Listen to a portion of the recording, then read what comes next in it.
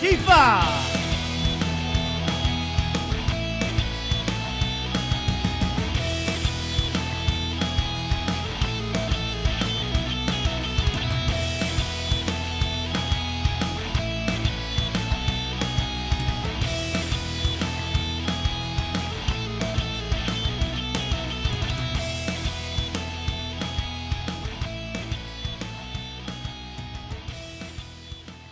Okay, welcome to Move Left Idiots. I'm your host, Anthony Montrullo. I'm joined by my co-host, LaDonna Loki. And we are also joined by a special co-host, guest co-host sitting in tonight. She is a political consultant based out of D.C., Rachel Martinez. Hello. Woo-hoo. Thanks for having me. How you guys doing? Very good. Another fine week in politics. Yeah. So great. Great week. So we'll dive right into the news of the week, but crazy news just broke right before we got on. We got another one. Tom Price resigned. It's kind of amazing when you look at the list of how many Trump associates have resigned. I mean, it's climbing into the 20s now, major cabinet members. And well, I will say I think he was forced to resign. I think it seems awfully like it. The optics of this right now with, some say 400,000, some say 900,000, charter flights and whatnot. Yeah, and he's only going to pay back 50,000. So they're trying to, there's that against the GOP tax plan. Which do they care more about? I think they asked him to go. Well, it's just so... Absolutely. I was just going to say it's insane that he would even come out with, before they talked to him, he put out a statement saying, he apologizes for using American people's money without their knowledge. Not even that, he didn't even acknowledge that what he was doing was morally and illegally wrong. He was just like, oh, I'm sorry I didn't tell you.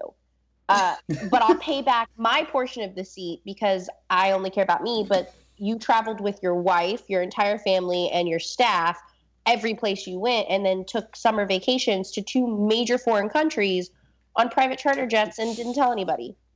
What? He literally chartered the jets himself, and then he's like, well, I'll pay for my seat. Motherfucker, it's your jet. You chartered the entire excursion. What are you talking about? Well, and I truly believe that we're going to need all new laws after this administration, because I think that there are things that we just assumed that people would do right. And so clearly he had a blank check to just arrange whatever travel he wanted. There was no oversight there. That's a problem. So I think we need to look at this from a legal perspective and fix it. I 100% agree. I think that, remember, every president prior to Trump, so 44 presidents we've had, have always had a foot in public service. So these laws that are, being broken by Donald Trump and his cabinet members, so to say, were laws that were just assumed, and were much easier to just assume and make sure those laws didn't get broken than to sit down and actually have Congress vote on them. Because then everybody's, feelings and thoughts and the nitty-gritty would come out of it, and the much bigger issues would have gotten pushed aside. So as people get into public service, myself included, there are just laws that, not to break because it's an immoral thing. You are a public servant. Everything we do is for the people, or at least it should be. We can no longer assume morality. Absolutely. And that's insane in this country, that morality is not something that's, 1, taught anymore, 2, it's not cherished, and 3, people are exploiting it for their better gain. Trump's cabinet is the number 1 example for this. Yeah. Which is crazy because they all have money. Why? Why do you need to use our money? Well, that's why he picked them. Won't have poor people in my administration. I don't want to surround myself with poor people. Just one quick thing to what you said. Unless you mean in terms of serving in office, I don't know that W had any necessarily public service, I guess, other than just his run as governor. But he didn't seem like he gave much of a shit about public service either. Well, yes, but I mean, he was involved enough to understand what these laws and rules were to not break them. There are rules like Bill osmosis from his father alone being around the That's White what I was going to House. say. Being part of a political family even is kind of experience in that way. You don't want your family to be smeared, so you're gonna do the right thing, and there's none of that here. Yeah. Right. And then these things were taught, when I'm not terribly old, but when I was in high school and even college and middle school, we were taught that you make the moral decision, what is right and what is wrong, and you go with what is right all the time. And these politicians are literally exploiting that because it says it on a piece of paper and they can. Yep. So whether Donald Trump is that's his mission, like low key, I'm hoping that at the end of this, he's going to be like, this was my mission to expose all the holes in the government and to fix them.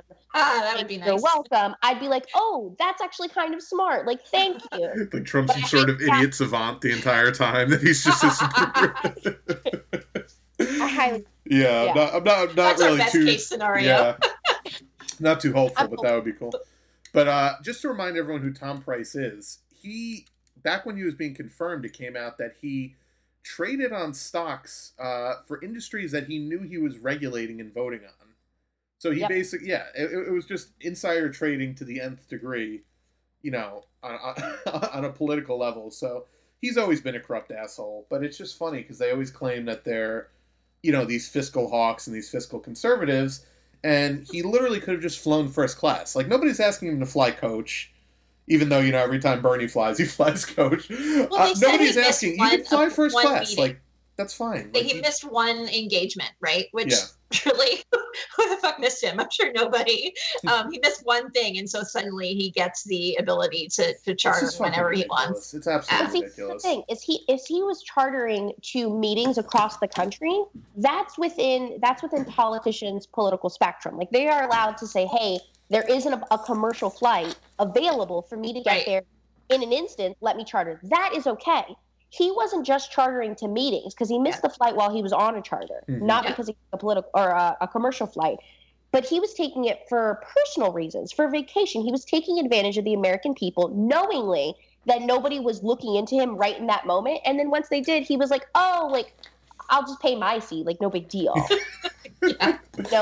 Sorry, guys, what's the problem?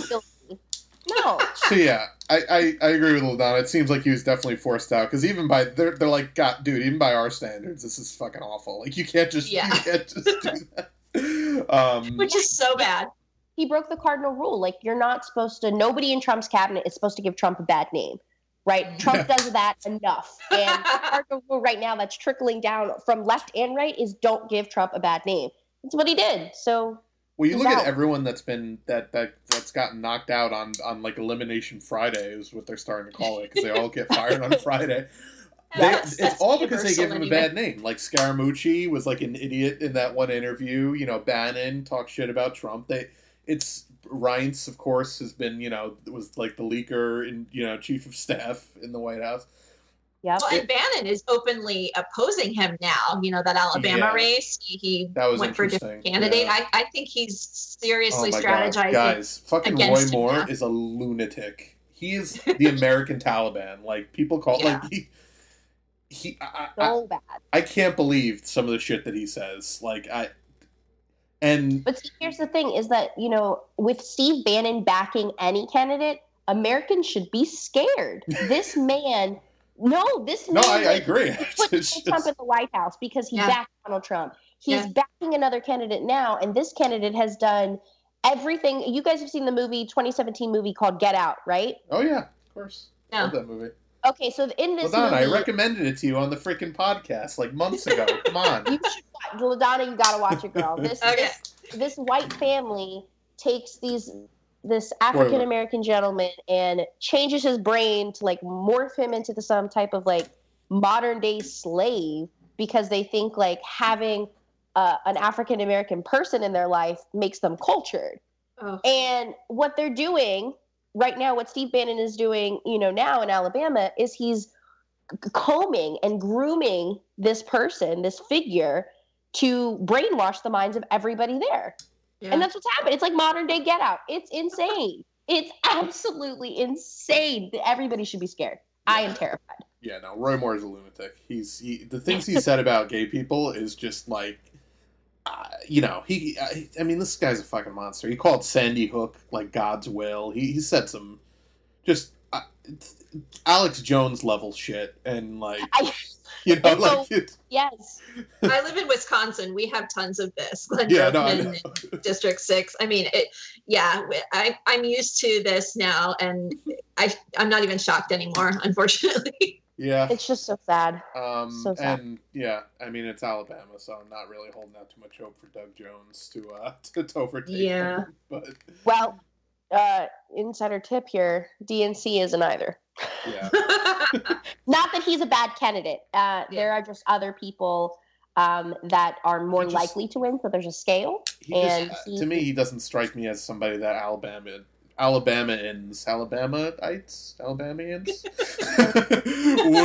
would vote for. He's just very much like a sad. I don't know. Like, and this is not about his personal character. He just doesn't strike me as that. Roy Moore literally showed up to a rally with a fucking gun in his hand the other day. Like that to Alabama, talk about optics. Yeah. Well, he's the kind of people that middle of Alabama, and I call this Middle Earth. Like, think of, Middle Earth here. These people that don't know much, are like, ooh, he's got a gun. He supports Second Amendment rights. Ooh, he's a white middle class a man wearing a cowboy hat. Like, he is definitely what America stands for. And not even America. It's America. America stands for. And so those are the people you have. And that's not everybody in Alabama. Not at all. But it is the greater majority. And those are the people that are going to be out there voting because they have nothing better to do because they don't have jobs. They know their audience. I will say that. Bannon knows his audience. They're fucking great at marketing. I feel so bad for progressives in those states. Especially because I feel like a lot of times the Democratic Party in those states is so, like, just weakened because they never win that they're never putting forth candidates that actually could beat people like Roy Moore. It's like, well, if you only have so much money, you're going to make a calculation on where you're most likely to win. And in really heavily gerrymandered areas, it's like throwing your money in the garbage can. Yep. But even so, I think the Democrats are just, and I work, within the party, and I love my party, and I love them. I have to say that. Love it. But I think, contractually have to say that. So, yeah, I do. No. There are certain points where they just make bad marketing decisions, and I would be lying to you if I said I didn't tussle with the idea of like diving deep into the Republican Party or like these really, really conservative, correspondents to see how the hell they do it, because it's insane. We all went to the same marketing schools, all the same classes, like we learned the same stuff. They are just killing the game. And at this point for marketers, it's like, who can say what better and faster? Well, I mean, to me, what their strategy seems to be is that the party as a whole, the Republicans, have no qualms about lying to their base. The Democrats also lie to their base, but they don't do it as much. And that's kind of their disadvantage. It's like you're never going to win. You're never going to win an argument when your opponent could just lie and bullshit the entire time and, claim that they're going to, like with this fucking tax plan. They're like, oh yeah, well, we're going to lower taxes for middle-class families. Meanwhile, Gary Cohn goes on CNN. They're like, can you guarantee that this isn't going to raise taxes for the middle class? And he gives like a dodge answer. And and we know it's going to lower taxes for the wealthy. It's going to repeal the estate tax. Yeah. It's going to cut trillions of dollars out of for the top 1%. It's like, but the estate tax, let's touch on that real quick. The estate tax only affects about 3% of Americans. Yeah. And those are the wealthiest people in America. So instead of them paying an additional $22,000 on their $16 billion home or $1 million home, $22,000 on that, they now get a credit of $16,000 back. While middle-class Americans, according to this new tax plan, are paying on average a family of four with a median income of like $70,000, which is high for America, right? A family of four would be paying an additional $1,250 on taxes. Paying that. Unfucking It's so shameless. Really what we need. So shameless. It's so. It absolutely. But and they'll sell it to idiots and say like, oh yeah, no, well we're going to lower taxes for middle class. We're going to create more deductions. We're going to simplify the tax code. That's the thing is that Trump supporters, they just believe him at his word. And I was exchanging with one on Twitter the other day who was telling me what a great job he was doing with Puerto Rico, and help is coming, and look at all this because he's saying he's doing a great job. They just believe it. And then if you give them, conflicting information, they go away. They don't want to hear it. Yeah. Yeah. We'll talk about Puerto Rico. I just want to mention one more quick thing on the tax plan. I swear to God, Joe Manchin or any of you other motherfuckers, you better hold strong against this tax bill.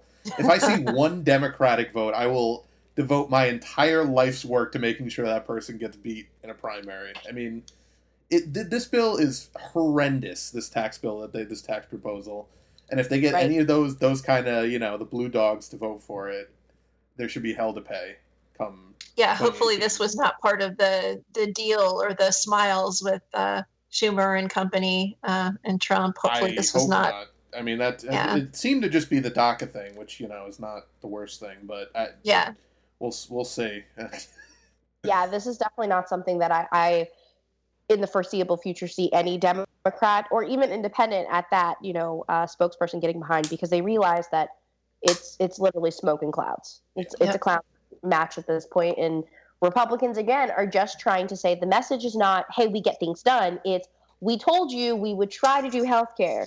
We told you we would try to lower your taxes so that when the time comes, because he's about to start launching a re-election, he's going to be like, I told you I would try. I did it. It's not my fault. That's what we're going to say. It's like, it's not my fault. So.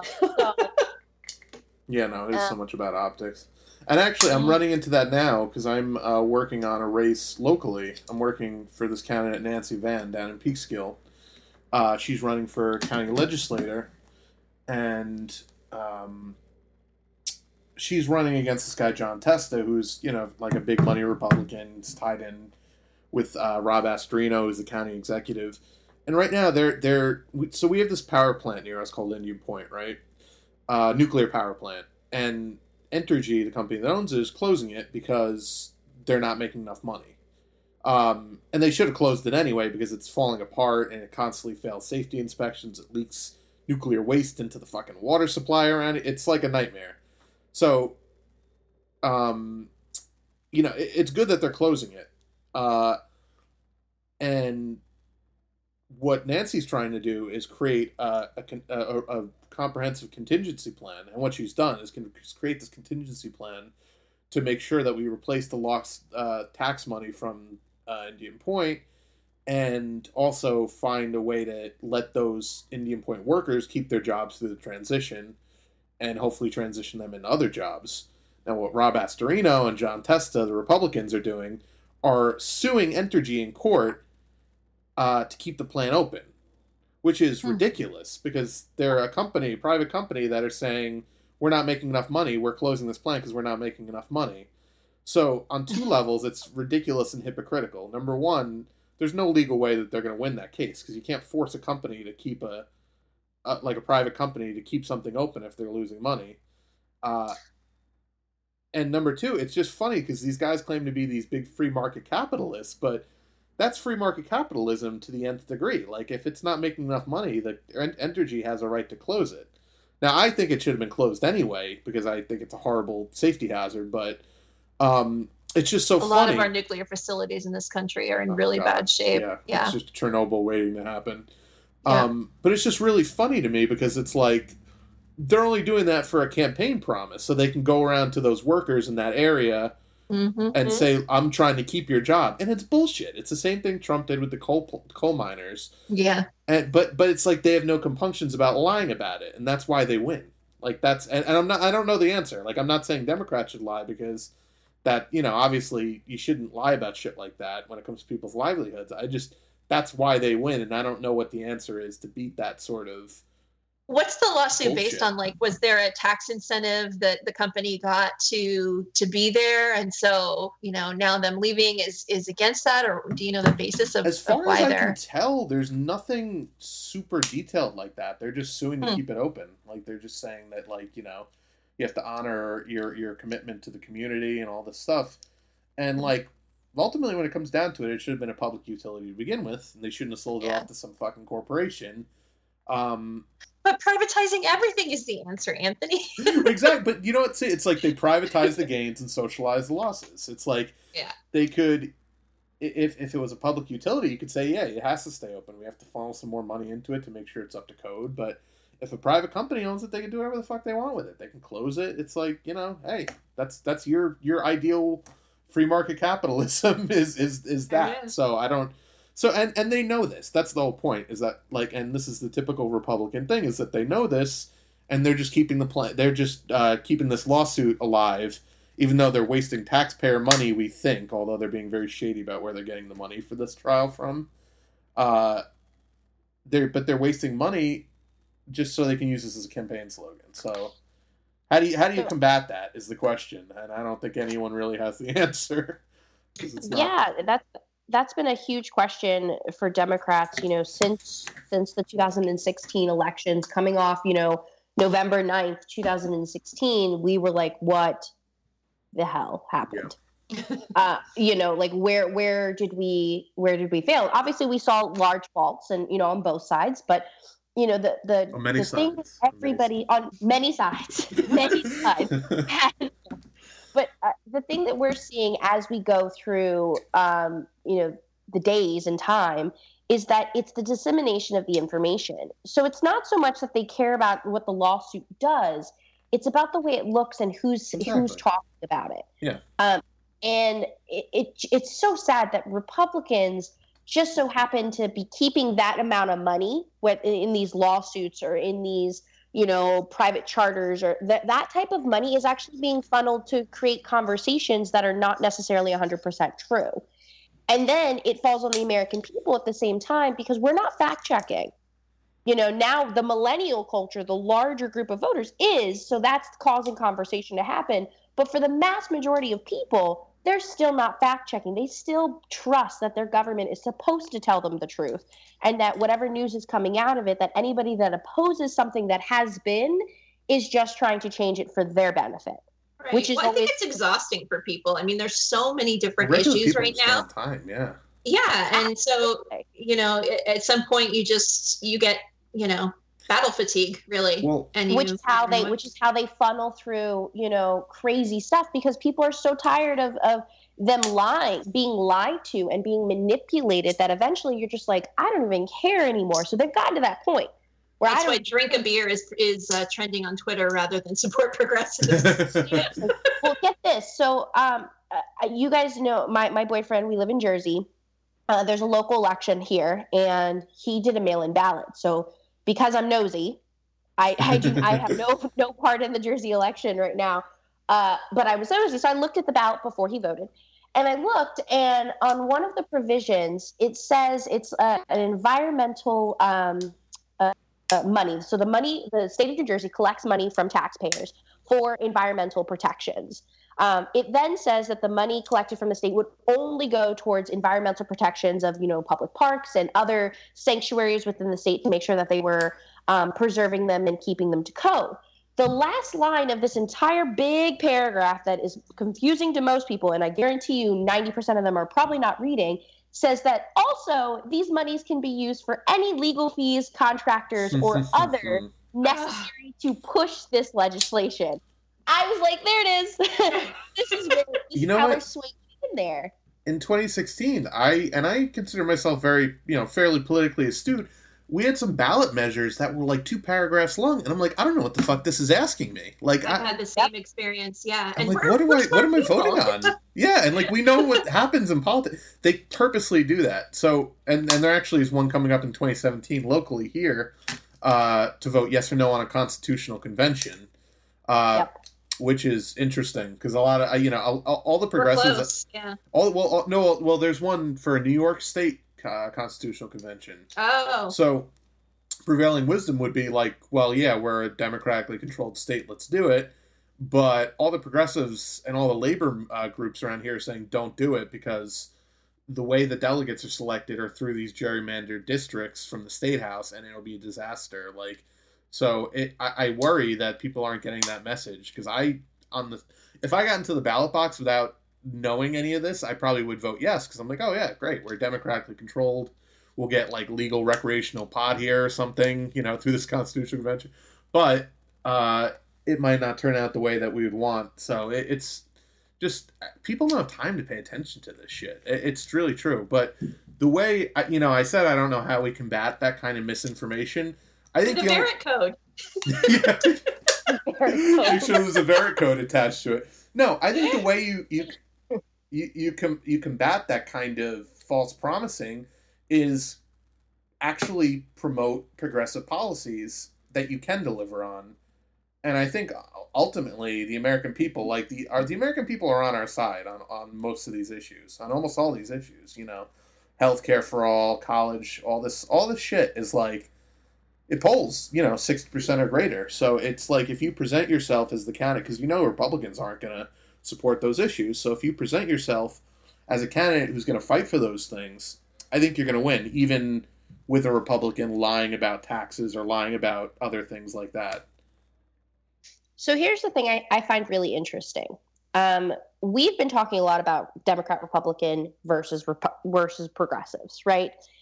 In many of our conversations, that's just what happens. And so the Daily Show just did, and I know they're a satire, but they hold a lot of truth to what they do.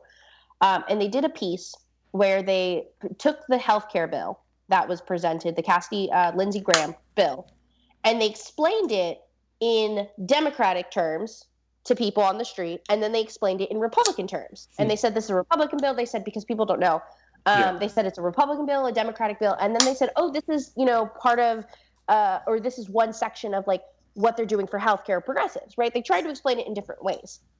And if you put a label on it saying this is Democratic, this is Republican, this is progressive, people already have a stigma associated. Sure. They were saying the same things, changed maybe one or two words, but it was exactly the same information.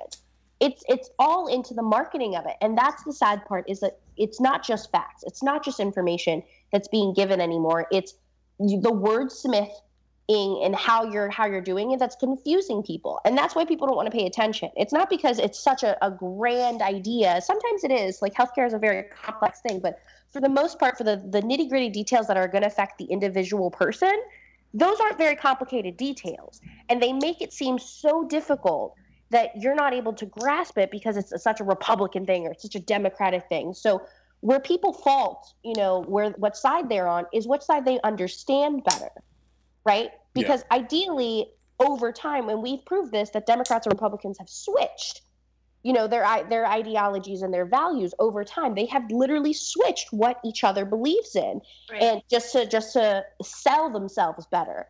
And they've said a different way. So that's what's happening. And people are just confused, and they're tired of being confused.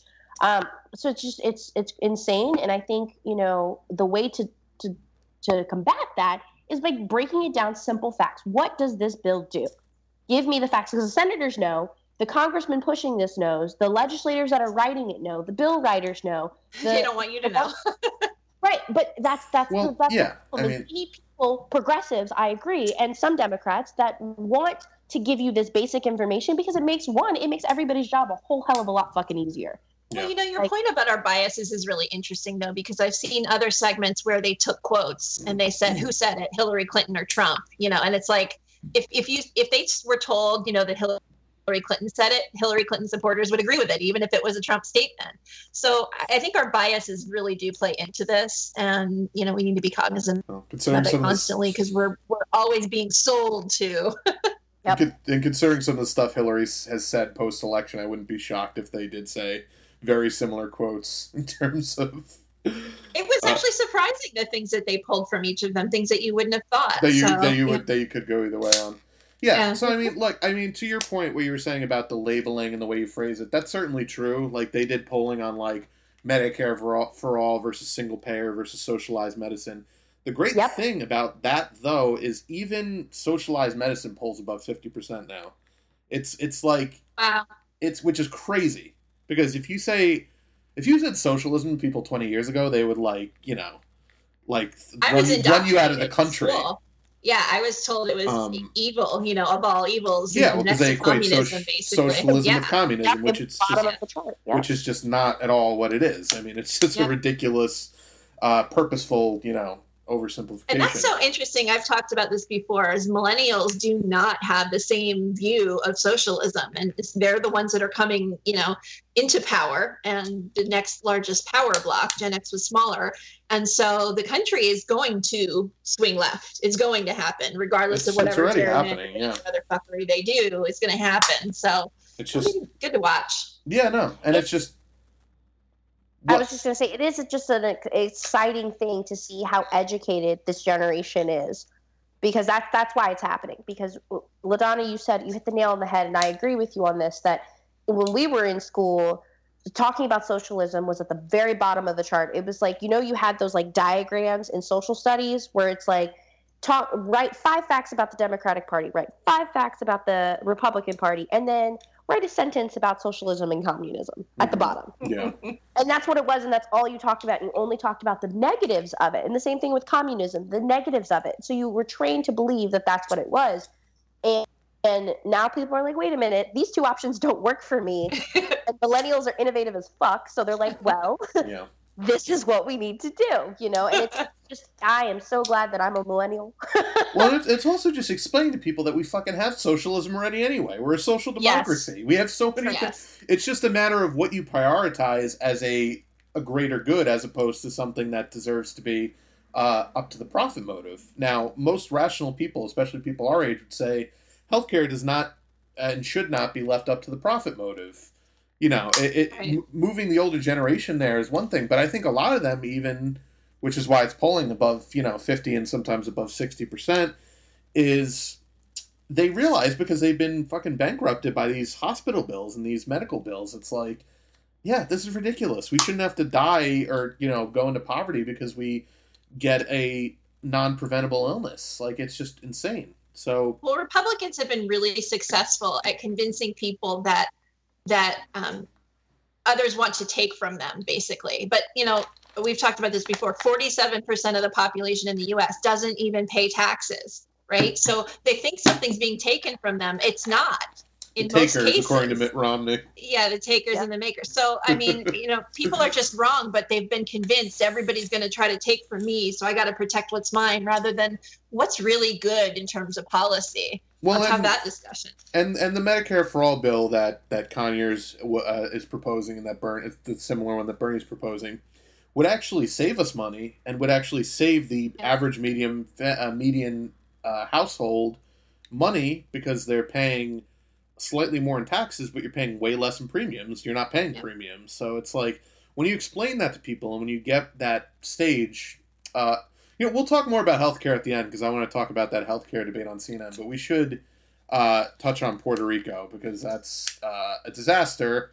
And LaDonna, you've been highlighting on social media, and nobody's really paying attention to it, because there's been so much garbage going on with Trump and the NFL, which we'll touch on a little bit later. It was so tough. But... yeah, I mean, it hadn't even trended for a while there, and I kept saying, what do I need to do? Just tweet out the words Puerto Rico, Puerto Rico, Puerto Rico, and that's finally what I did for a little while. Like, I'm going to keep sending this out until Puerto Rico relief finally started trending, and luckily there have been some articles out there and some pieces on CNN highlighting it, but most of the island's still without power.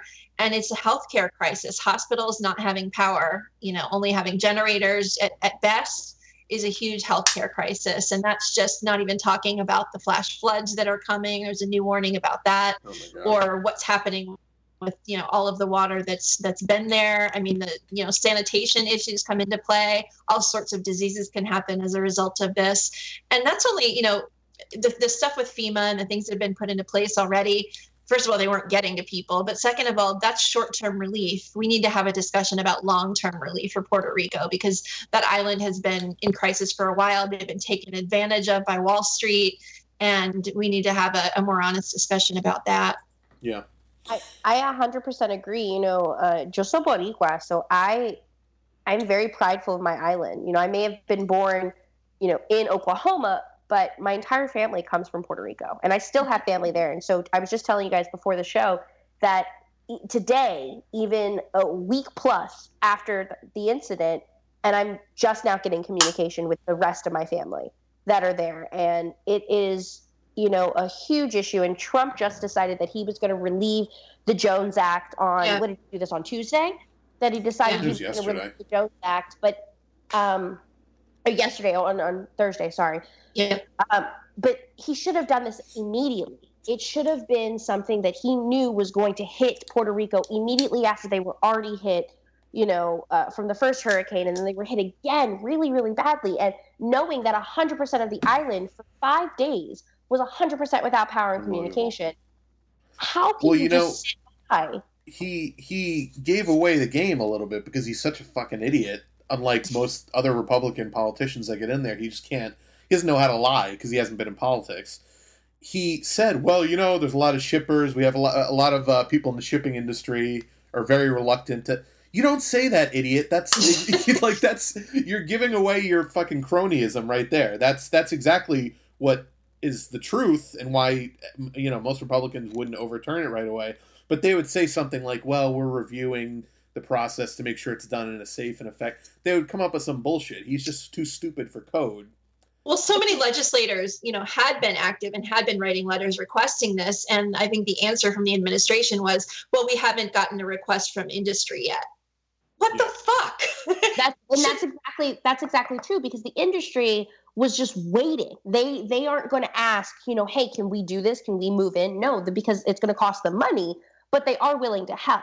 But that's where it's like that moral line. It's like, yeah, we'll help you if you ask us to, but we're not going to step up if you really need us. So now they're getting there. But even now, these ports that were open, after the hurricane, ports were all closed. Everything was damaged, but there was still a way to get there. Puerto Rico is not that far off the south tip of Florida. Yeah, it is not that far, right? It is not even a day's trip on a boat away, and you can get there. And they were waiting, and they're able to get there and get people off. Mass cruise liners are able to pass through the island. I have a cruise set for June of 2018 to go to Puerto Rico. And now I'm like, the hell am I going to go to Puerto Rico? Nothing's going to be there, But there's ways for people to get supplies and for people to get out. And these companies needed to wait for Donald to make a decision. And I'm calling him by his first name because that's the amount of little respect that I have for him as the president.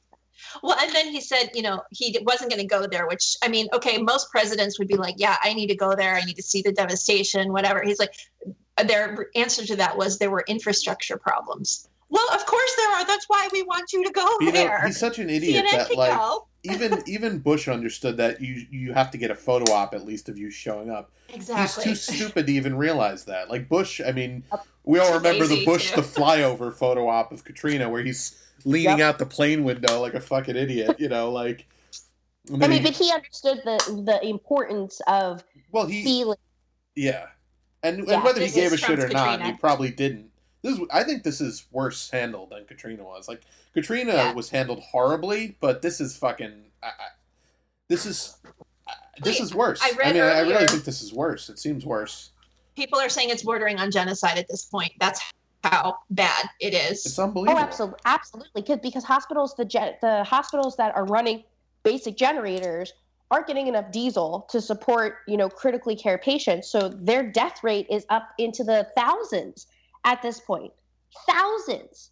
For people that is the exact same amount of people or just barely under the state of Florida, thousands of them are dying daily because they don't get their medical care. American citizens. And let's just remind everyone that these are American citizens, okay? Yeah. It shouldn't matter, but let's remind they are citizens. But it does matter to Americans for some stupid-ass reason. It's insane. So the Washington Post had to redact their newspaper yesterday because the headline, the top story in the Washington fucking Post, right, yesterday, was an image of a woman, a Caucasian woman standing in an airport holding a baby.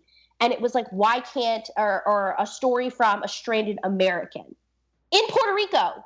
And people were like, the fuck? These people are citizens. Did you miss the boat on that? And that's the other piece of this is the lack of representation that they have, the lack of a voice in government that they have that we need to deal with.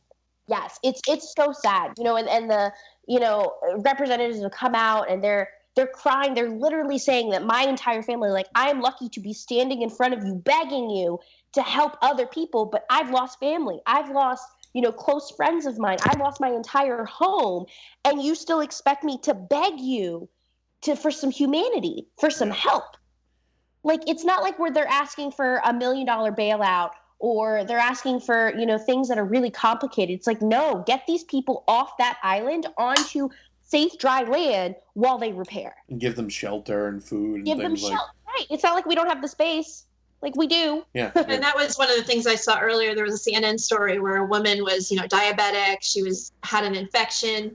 She'd been at a shelter for days. There was a doctor there. They couldn't get her to the ER. No ambulance would take her because they, quote unquote, didn't have paperwork. And so, finally, I guess they, pulled some strings, CNN did, and they were able to get her into a hospital, but still no ambulance would take her because of this paperwork issue. So they wound up taking her, the CNN people. I mean, thankful for that. But this is a problem. These are people that will die if they don't get treatment, and we're waiting on paperwork. And we saw earlier today, the mayor of San Juan was on CNN, and because Trump, of course, can't fucking help but gloat about the recovery effort as if he's doing some amazing, because that's been his MO his whole career, is that just make it seem like you're doing a great job when you're really fucking, blowing it. He's been tweeting about, oh, great relief, everything's going great, it's a really happy story. He literally tweeted, it's going to be a happy story, the recovery effort down there. Oh my God. And the mayor of San Juan's like, what the fuck is wrong? She was like crying. She didn't say what the fuck, but basically, she on CNN, she was like, "What is wrong with you? There's people she's living among the people. She's not living in a mansion. She's living without power. She's living with all her residents, and she's like people are dying. People don't have food. They don't have water. They don't have electricity. What are you talking about? You're doing horribly. This is you're doing a heck of a job, Brownie, to the 1000th degree. It's ugh, I don't know. It's getting aggressive there, and it's getting scary because they still don't have power. They don't have enough food. They don't have enough water. They don't have safety or shelter. It's such a disaster waiting to happen. Even access to money, ATMs. I mean, that's been a problem. Money to even get on planes, and people that do have credit cards or were able to salvage that when they get to the airport. It's days and days. My family that is still there is not able to be removed until next week.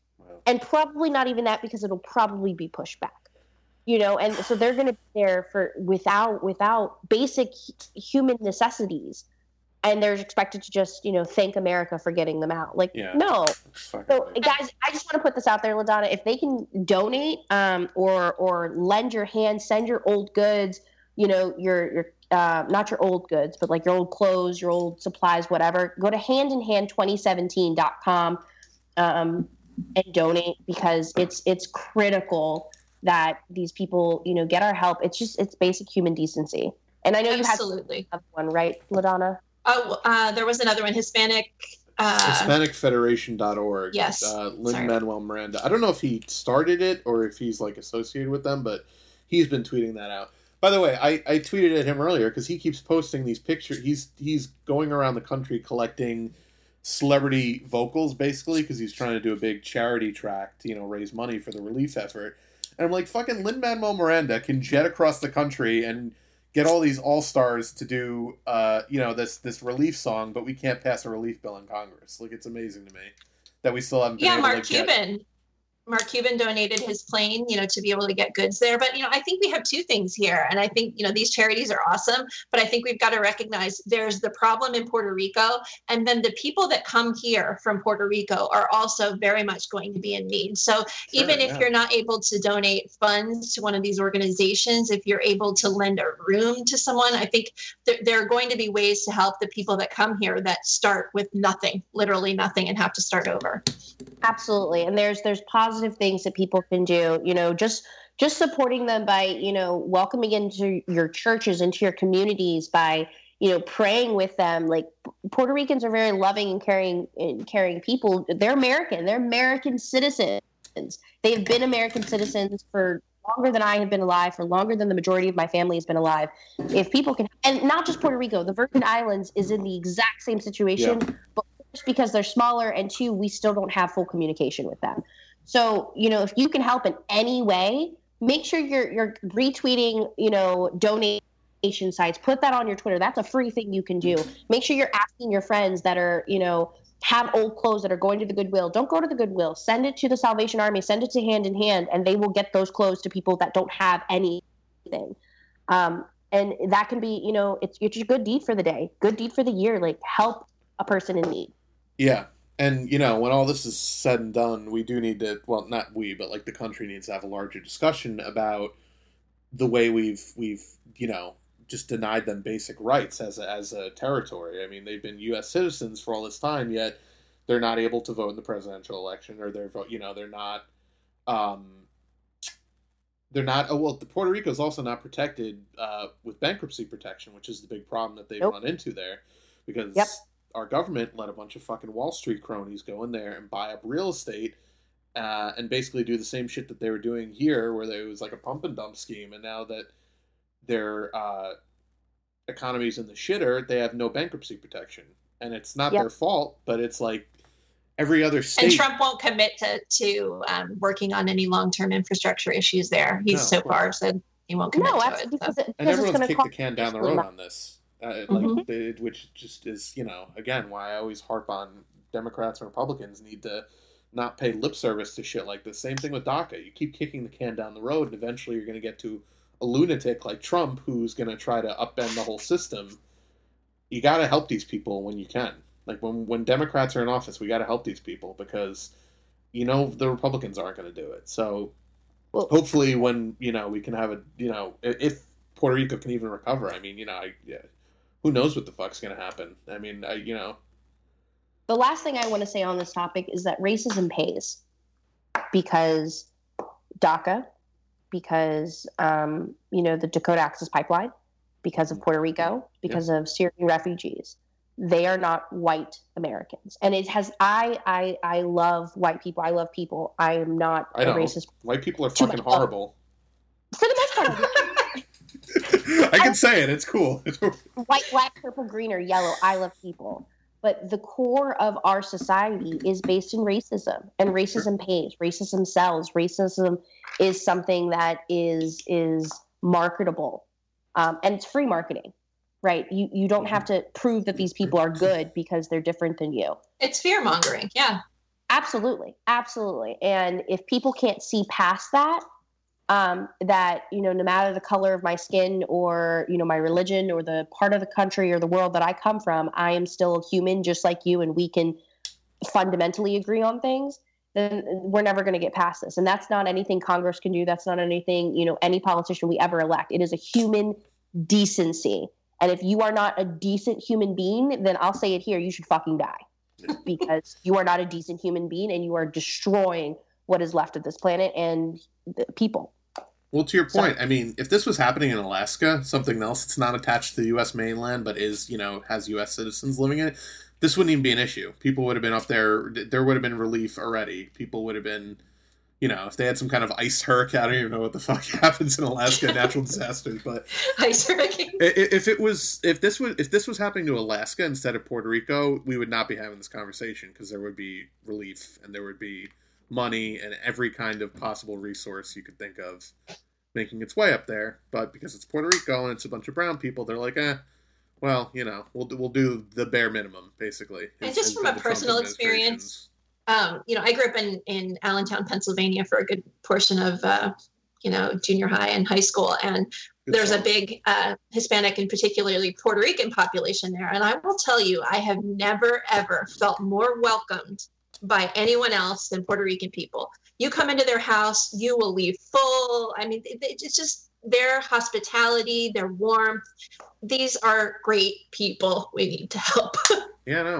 One of my best friends in high school, who I used to buy drugs from, was Puerto Rican. I should probably cut that part out of the podcast. Buy drugs. Wow. Okay. We were there. Just pot, people. Nothing major.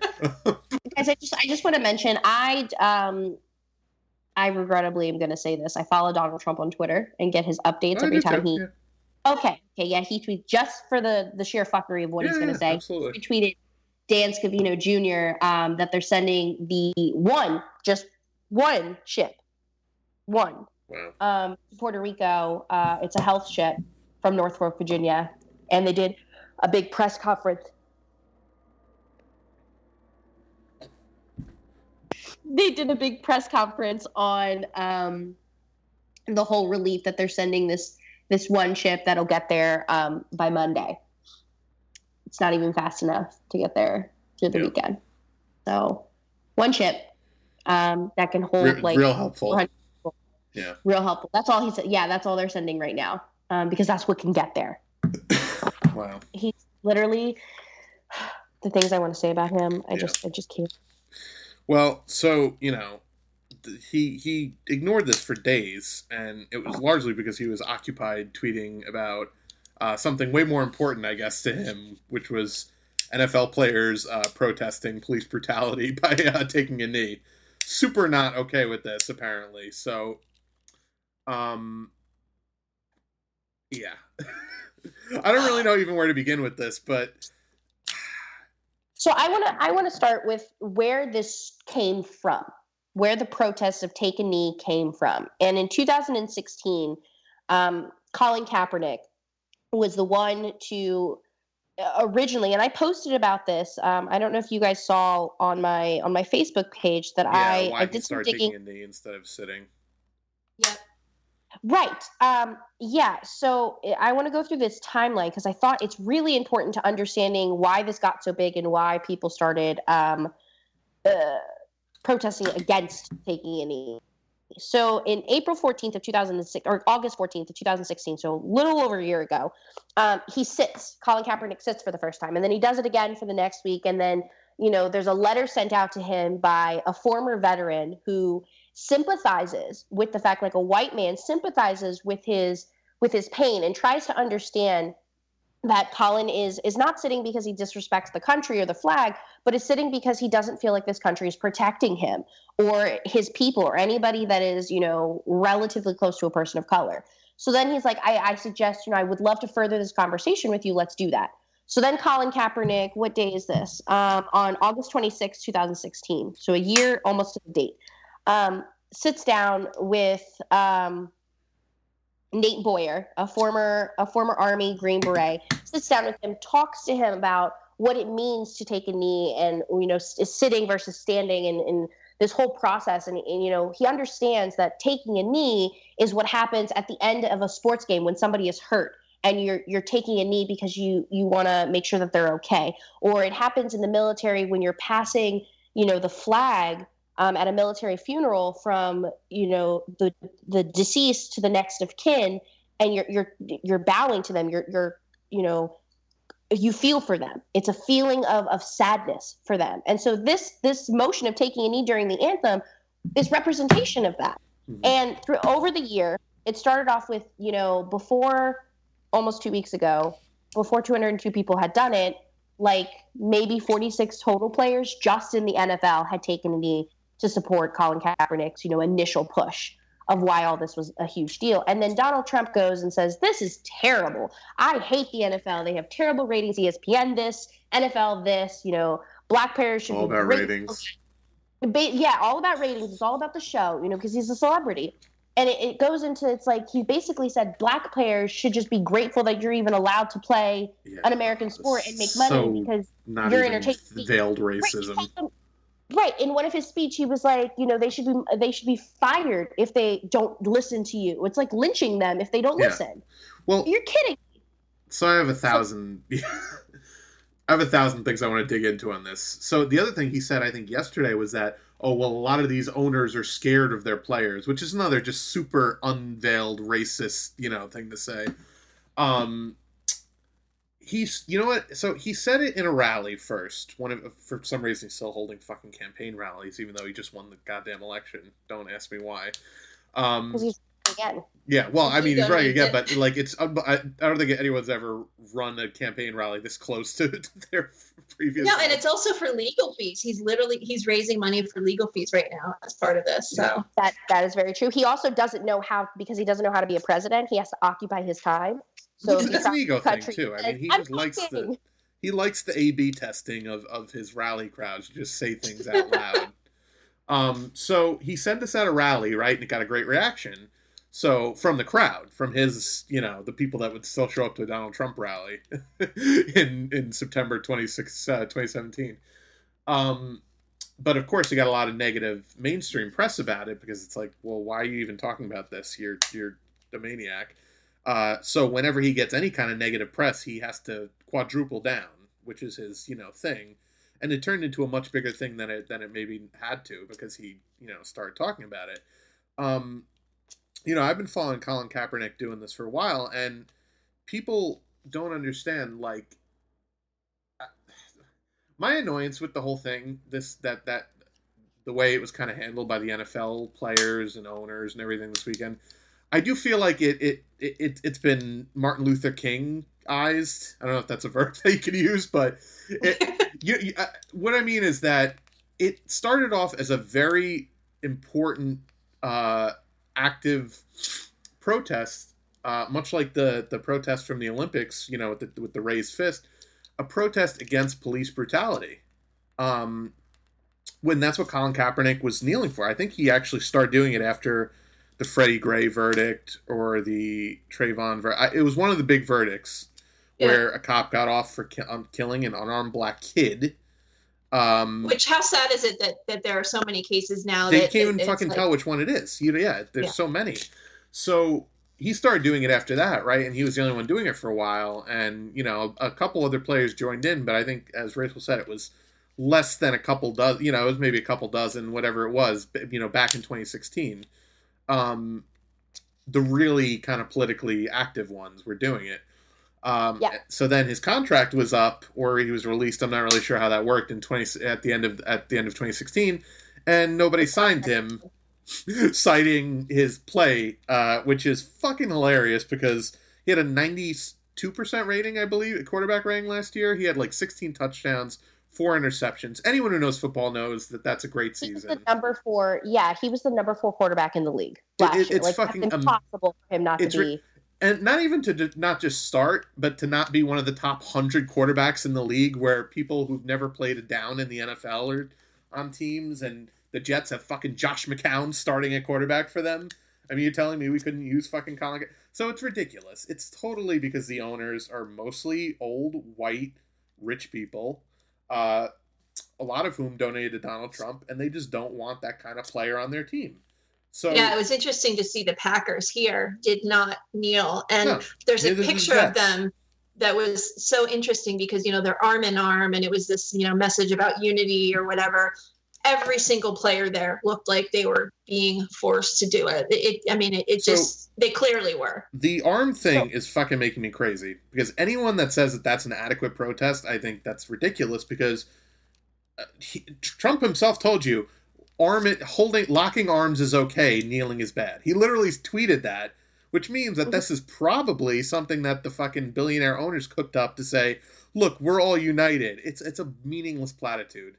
Kneeling was an actual form of protest. Like, locking arms is, to me, is bullshit. Like, and none of this would have been an issue because up until 2009, the players weren't even on the field for a national anthem.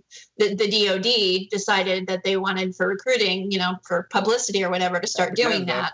War propaganda. Yeah, exactly. So there's a financial component to this as well.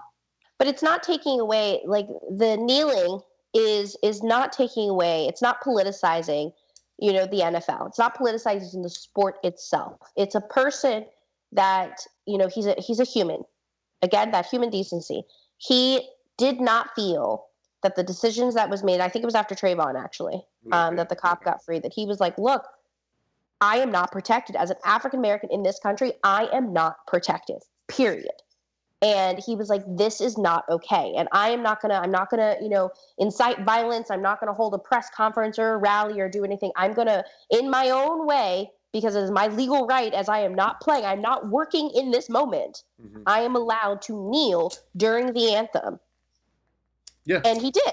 And it was a huge issue because people don't understand the magnitude that is happening to people in this country of what this means, not the protest. Put the protest aside. The reason he's protesting is the biggest issue, and nobody understands it. And so, now white Americans that are coming out and saying, oh my God, I can't believe my team. It was all over my timeline.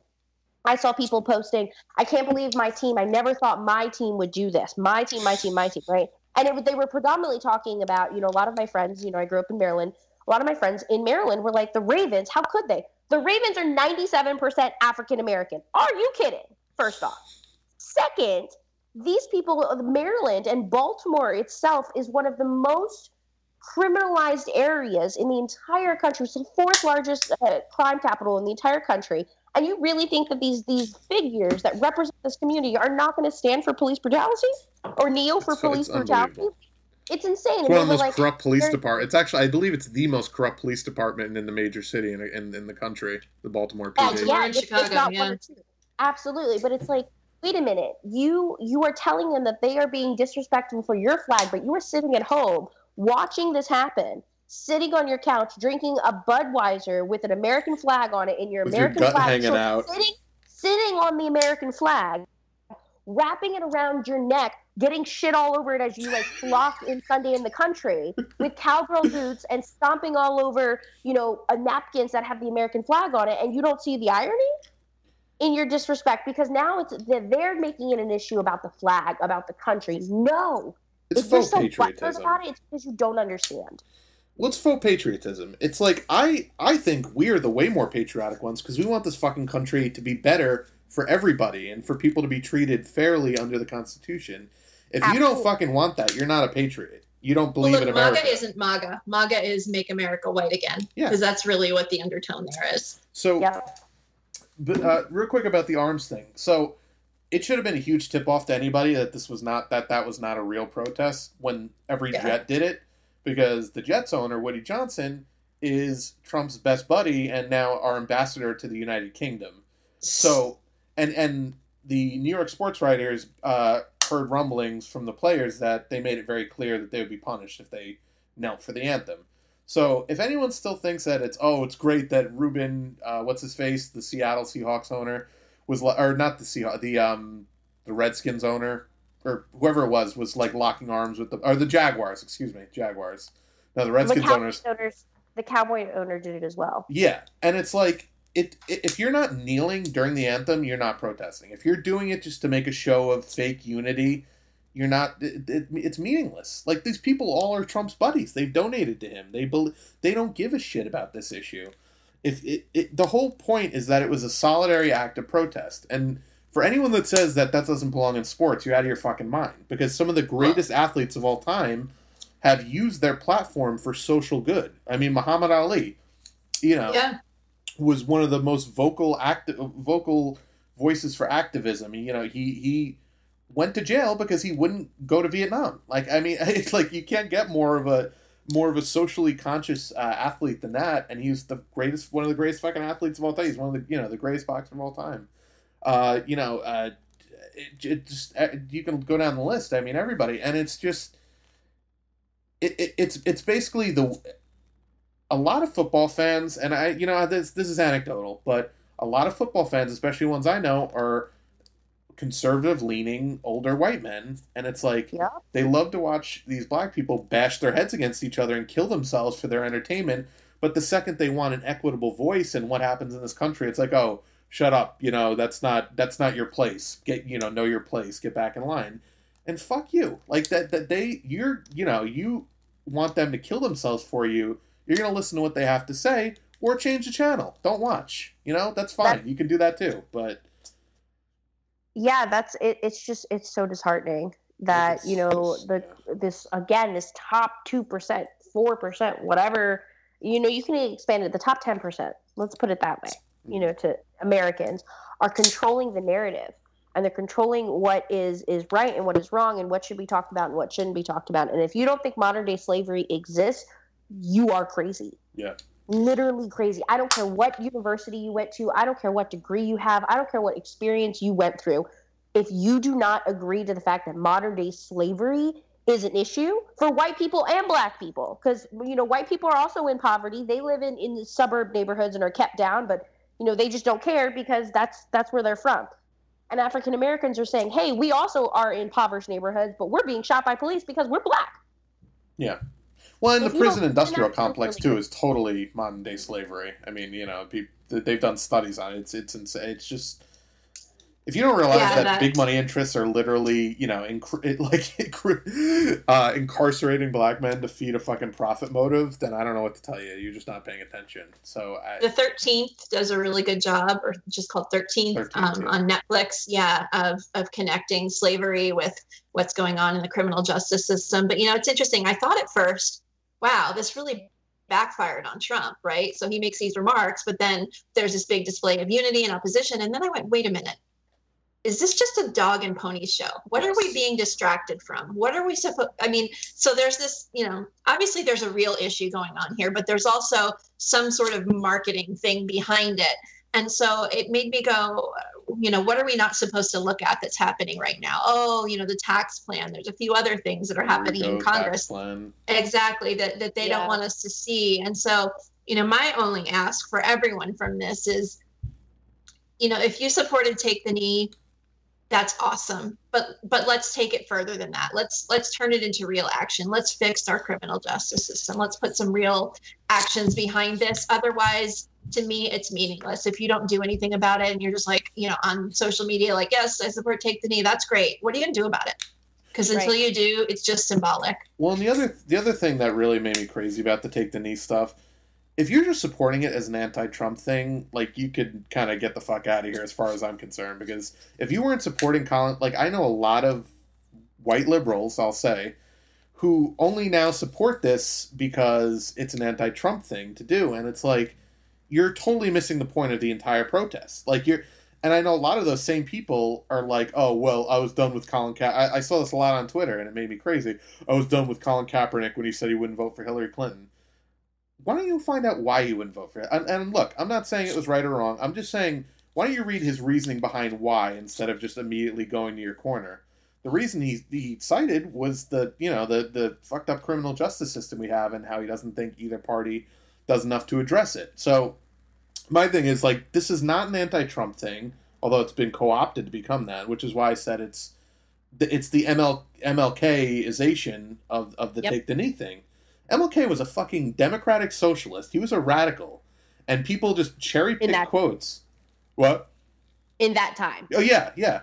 Even still now, you read some of his speeches. I mean, and people cherry-pick his quotes, but they always ignore the classism that he talked about, and they just bring up the racism. And he was talking about both. I mean, when he got shot, he was marching with union workers. He was marching he was all about creating an equitable system for everybody, and he understood that classism and racism are hand in hand. And the less we acknowledge that in this country, it's just going to keep getting worse. So I was really, it was cool to see that more players were doing it, but I hope they're doing it for the right reasons and not just as we don't like, because that's, like, to me, the easiest thing in the world. Trump's approval rating is in the fucking gutter. Like, it is so easy to be anti-Trump publicly.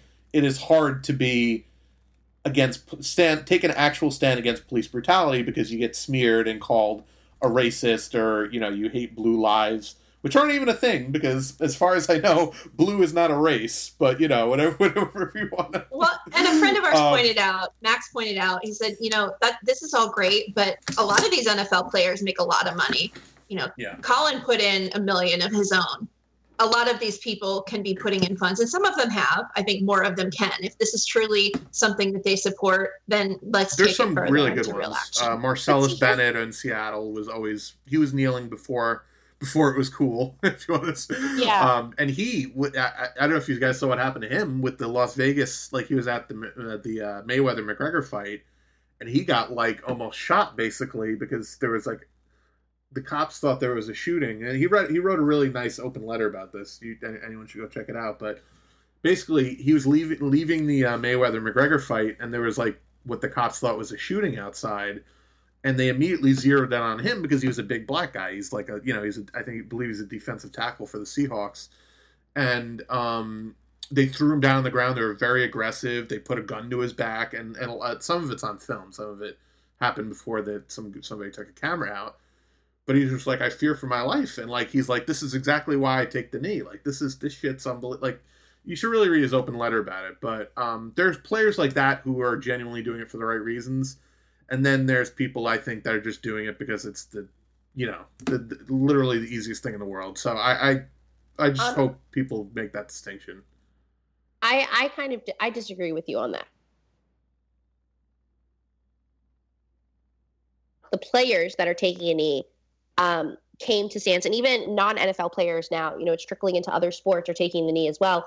They realize that this is a much bigger issue And that somebody in the highest position in the world, and I think Kobe said this in his press conference, that somebody in the highest position in the entire world, the most powerful man in the world, is literally targeting an entire race. And it's clear, it's open, it's undeniable. And people are now like, wait a minute, I need to stand for the fact that, like, my people, it's less about police brutality and more about the suppression of African Americans and the mistreatment of African Americans. So they kneel in the fact that they're not being protected by the country that they support. The country is not supporting them. Yeah. And that is the, the biggest issues. This is why, these young African American men are being incarcerated or being killed, because the country does not support them. So the message is no longer, police brutality. Yeah, that's a huge message. That should be a point of topic, but they realize it's eye-opening that they are not supported. So of the 202 men that actively kneeled, immediately after the day after Donald Trump's, Saturday night rant at 11 o'clock or whatever, they were like, wait a minute, I am no longer, so I make hundreds of millions of dollars for this country, with my job and with my voice and with my body, and you don't even support me. You don't support my sons going to school. You don't support my sister, my cousin, whatever. You don't support my friends. You don't support anybody of color. So they're taking the knee for that instance. And the conversation has been diluted to be because it was in response to this world leader. And this world leader is just crazy. And he thinks it's just a fight between him and them. But it's more like, wait a minute. Even if you were, let's just, hypothesize here. If this was Hillary Clinton and she said the same thing, people would be up in fucking arms all over. And they would be taking a knee as well. It's the most powerful person in the world telling you that I don't care about you. Maybe I should clarify. I support anyone that takes a knee. I think anyone who claims that locking arms or any of these other kind of half measures, I think that's bullshit. Taking the knee is difficult, and a lot of owners specifically forbade their players from doing it. So I think that's the much clearer sign of it. I do hope that the focus doesn't get lost, because there's such a taboo in this country.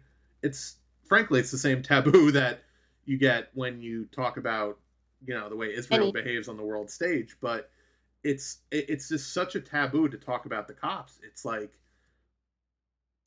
look, fucking policing is so fundamentally broken in this country.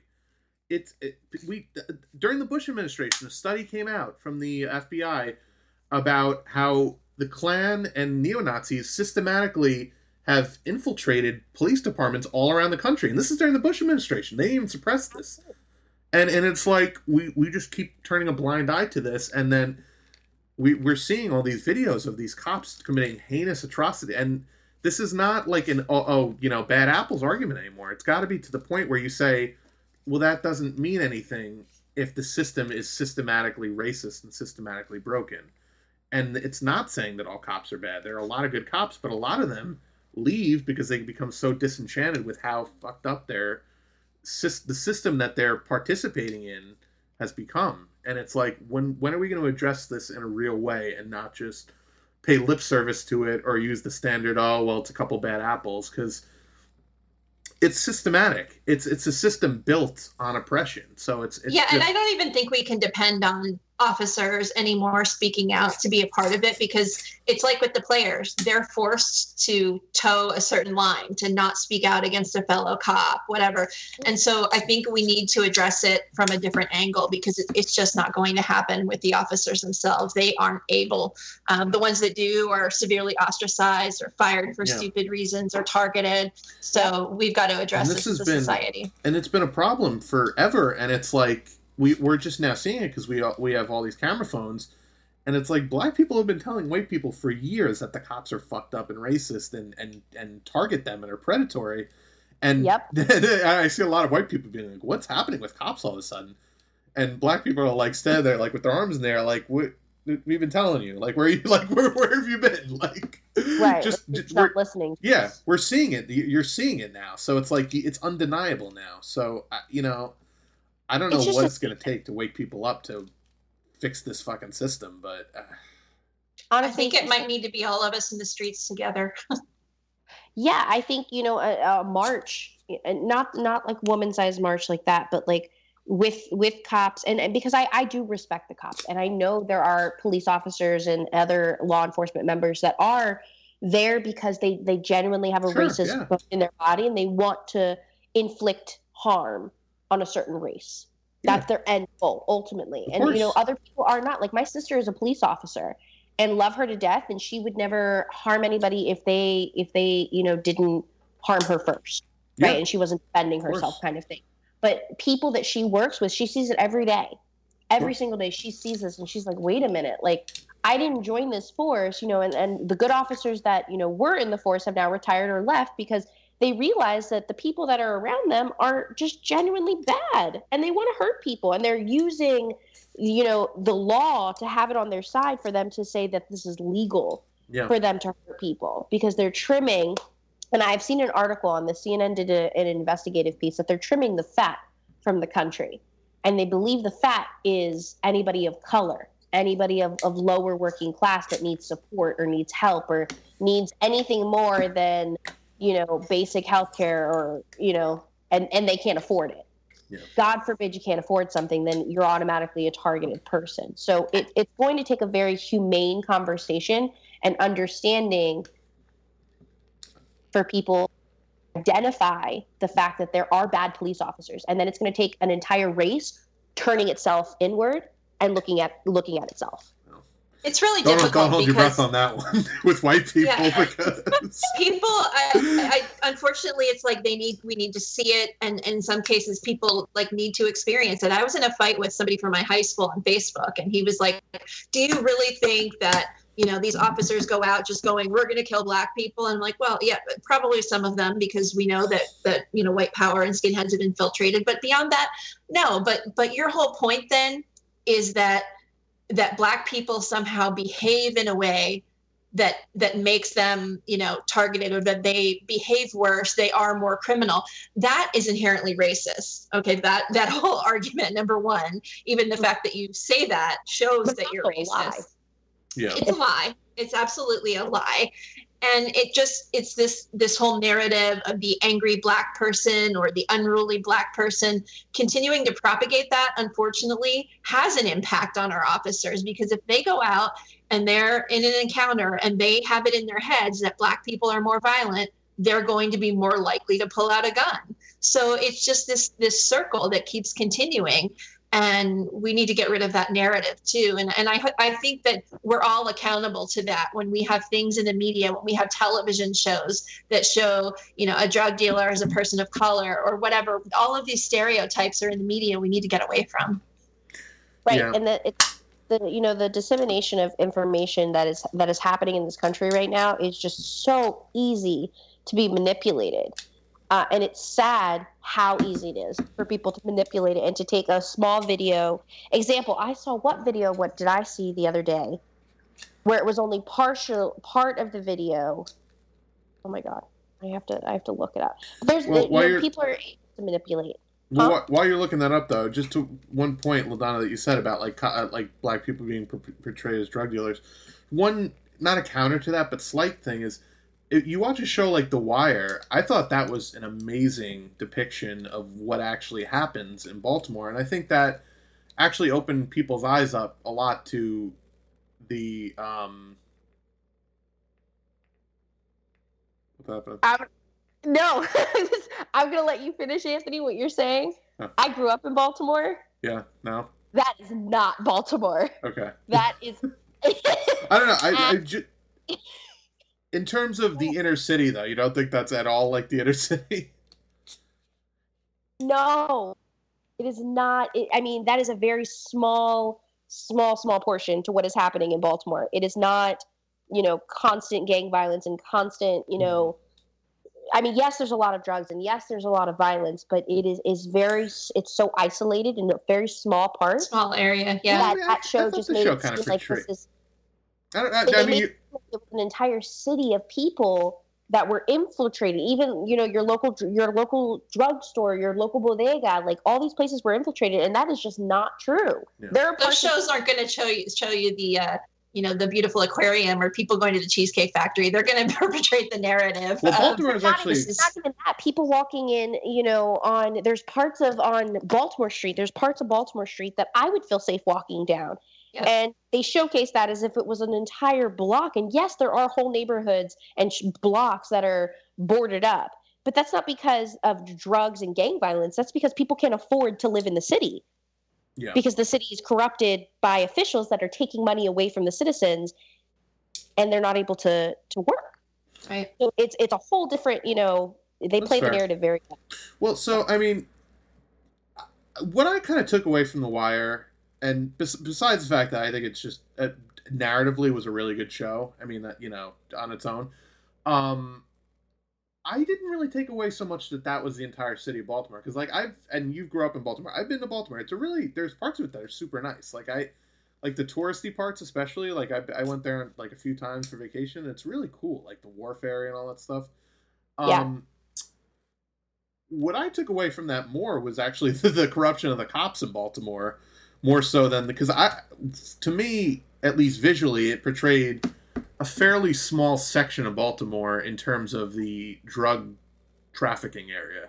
It was just like the projects and the one or two kind of that one little like downtown district, which may not even be a real place. But I didn't get the sense that oh my God, the city's in shambles. I got the sense that there's an inner city and it's really fucked up how it's kind of policed and the kind of the rampant drug.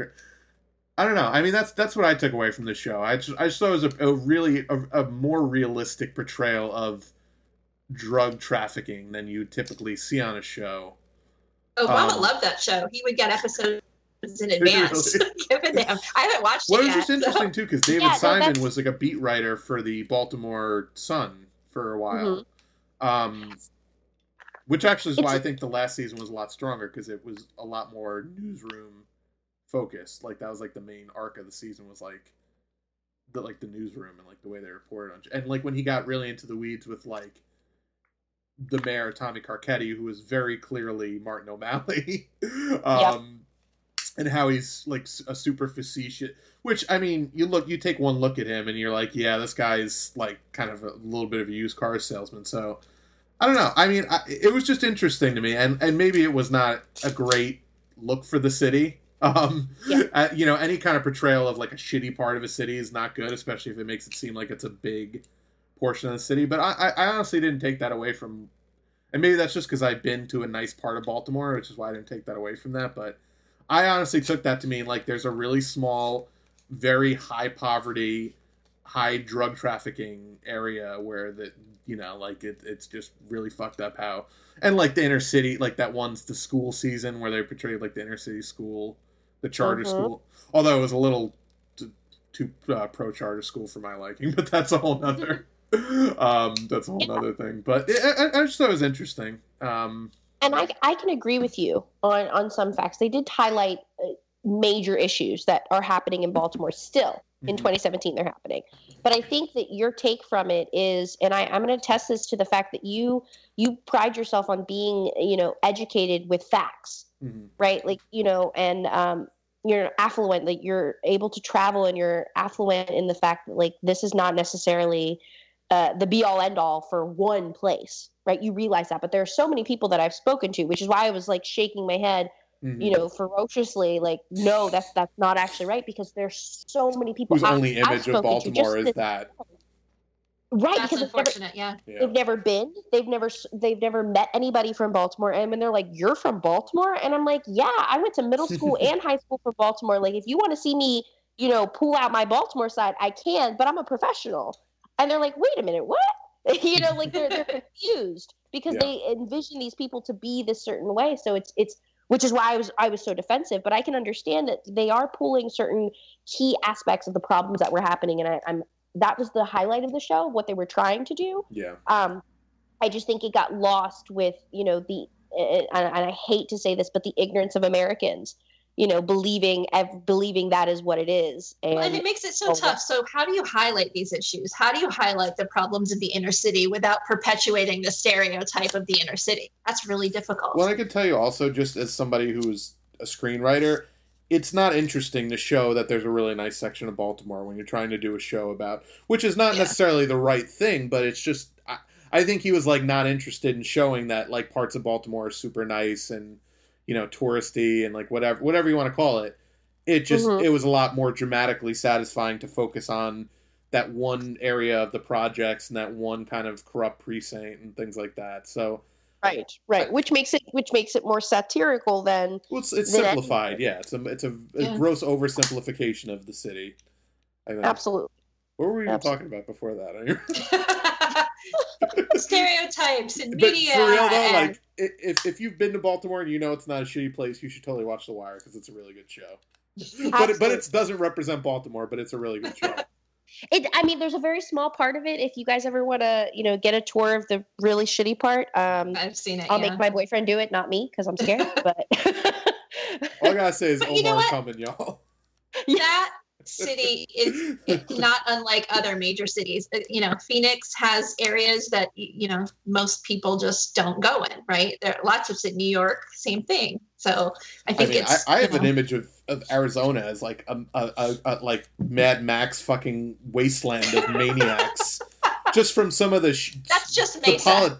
Just the politicians I've seen coming out of Arizona between Arpaio and like all like these lunatic Republicans that Trump goes out there to visit with. So I don't know. I mean, maybe parts of Arizona are super nice, but I have a horrible mental image. So I think in the northern part, they're more liberal. Okay. So I think I was looking for.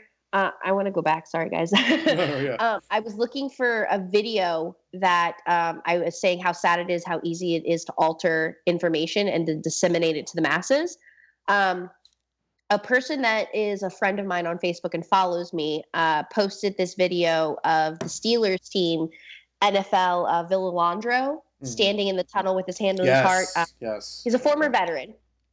And when he came out the next day, there was only one part of his speech that it was edited out where it said it was like, I made the mistake of, not bringing my team out or whatever it was. It's like he made the mistake. And she went crazy on this post and said that, it's like, how dare he take claim or take responsibility when we know it was the team owners that were trying to do this, or like, it was the coach because the coach, Mike Tomlin, is black and highly discriminated against for other things as well. But, she was going in on that, and she was going in on the fact that the Steelers, are racist or whatever, and yada, yada, yada.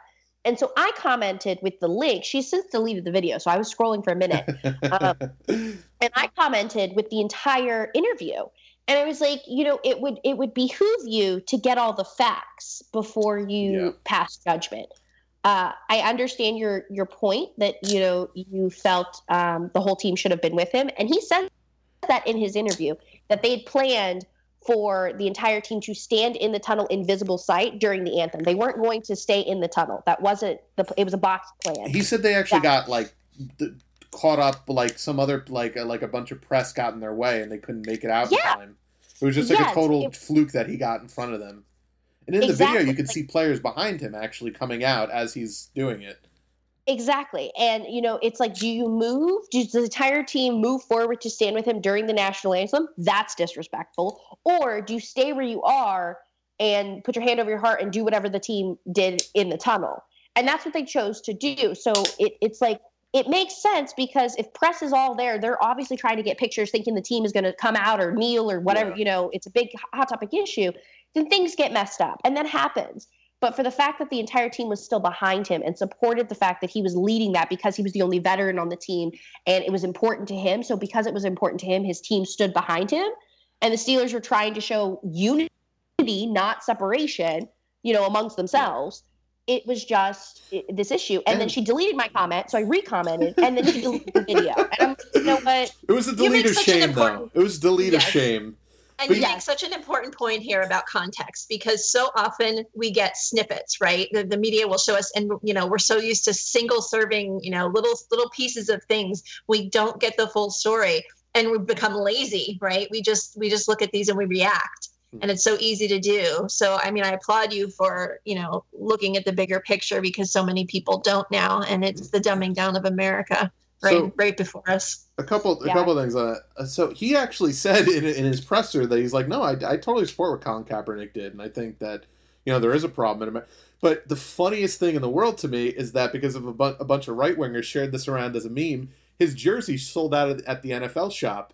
So I just imagine them mass canceling their fucking orders and not being able to is so hilarious to me, because they all bought his jersey thinking he's this like uber right wing MAGA patriot.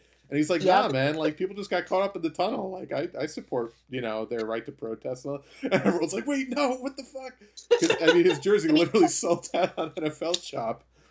Oh my God. It's so funny. Yeah, the whole team does, and the only reason I particularly care about this incident is because the Steelers are my team.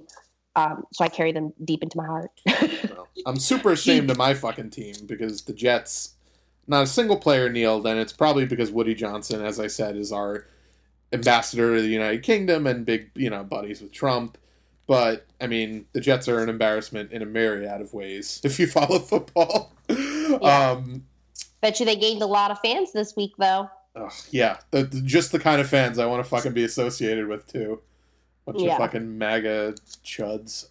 But one other thing I actually wanted to say to your point about how you can very easily manipulate a clip to take out the context is that I noticed on Chuck Todd's show, he was doing a thing about how Bernie is dividing the party in his estimation. And he played a clip from the People Summit from Bernie's speech where he said, and I've seen a lot of people play this clip and cut off the last line, which is super important to context, where he basically said the Democratic Party must decide which side it's on, and then they cut the clip. Well, sure, that sounds divisive when you say it that way, but the second half of that line is, and it cannot be on the side of Wall Street or the fossil fuel industry. Now, that's a much more agreeable thing to most Americans when they hear that in its entirety, but people are cherry picking that to make it seem like he's just trying to divide the party, and I think you can be very disingenuous with a quick edit, and I think it's really important to, if you see a clip and it's clearly edited, you should always seek out the full context of it. Yeah. In your spare time, when you're not tracking every other hard, fucking like thing we've said, it's like so hard to do all these things. But I mentioned Bernie. I do want to quickly, before we get out of here, talk about that healthcare debate on CNN. Or as I call it, the mauling of Lindsey Graham and the fucking demon known as Bill Cassidy. It was so good. Bill Cassidy, I've never seen him in person before, but I tweeted out a picture. He really looks like... Do you guys watch Buffy the Vampire Slayer back in the day? I did, yes. Remember the gentlemen? Like those really fucking freaky looking, the gray people like that had like the black mouths. They were like super creepy looking. Yeah. He looks like one of those, like wearing like a white wig. Like it's so creepy. Like, and I'm not making fun of it, but he's got such a creepy fucking smile. Like, it's how anyone could believe like that he doesn't like eat fetuses in his like spare time like for sustenance. Like, he's so creepy, man. Like, and when you hear him talk, he's just so disingenuous. Like, I don't know how anyone could have voted for this guy. But so it was interesting because the bill was effectively dead by the time the debate took place. Yeah. So because it was Rand Paul came out against it because it didn't kill enough people, I guess. I believe Collins came out against it because she's been pretty strong about not passing a horrible repeal bill, and McCain came out against it because he's run out of fucks to give because he's not running again for re-election. He can actually have a conscience. Cancers, like as a person with cancer. Sure, yeah. Yeah, he's like away a few things. I think it's probably about 50-50. Like, I'm using this shitty healthcare option that I have, and your plan kills me. Yeah. Twice as fast as I'm already dying. Yeah, so. No, that's true. So, and I think he's allowed to have a conscience now that he's not beholden to donors because he's not running again. So he can say, like, look, this is horrible. Like, what are we doing as a party? And, and McCain's always been kind of known as, like, a maverick, and, he largely did away with that in 2008 when he ran for president. He became way more so disappointing conservative. But like early on in his Senate career, he was not terrible. Like he really he would go against the party if he genuinely, had, and like he had positions I would disagree with, but he had moral compunctions, which he, I thought he largely did away with in 2008 when he ran for president, because he kind of have to run as a Republican. But it seems like he's at least found some of them. But so anyway, so the bill was effectively dead by the time the debate happened. And I saw a lot of people They didn't even vote on it. It was dead because of the debate.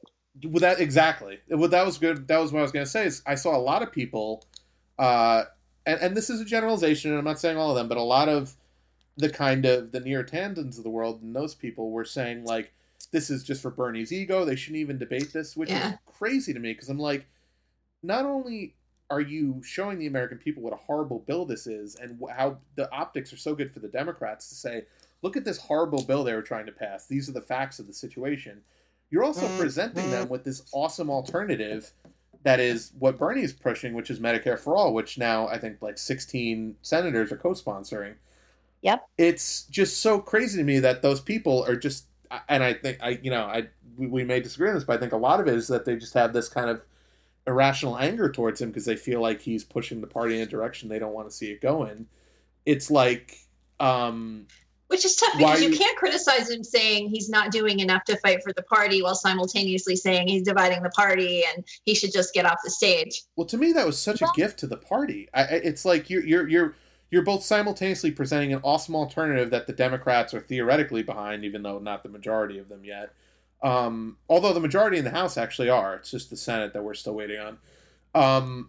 But you're putting up an awesome plan against literally the worst healthcare plan that's ever been proposed in America, and it's such a gift to the party. And I just found it really interesting that they picked Amy Klobuchar to be his second.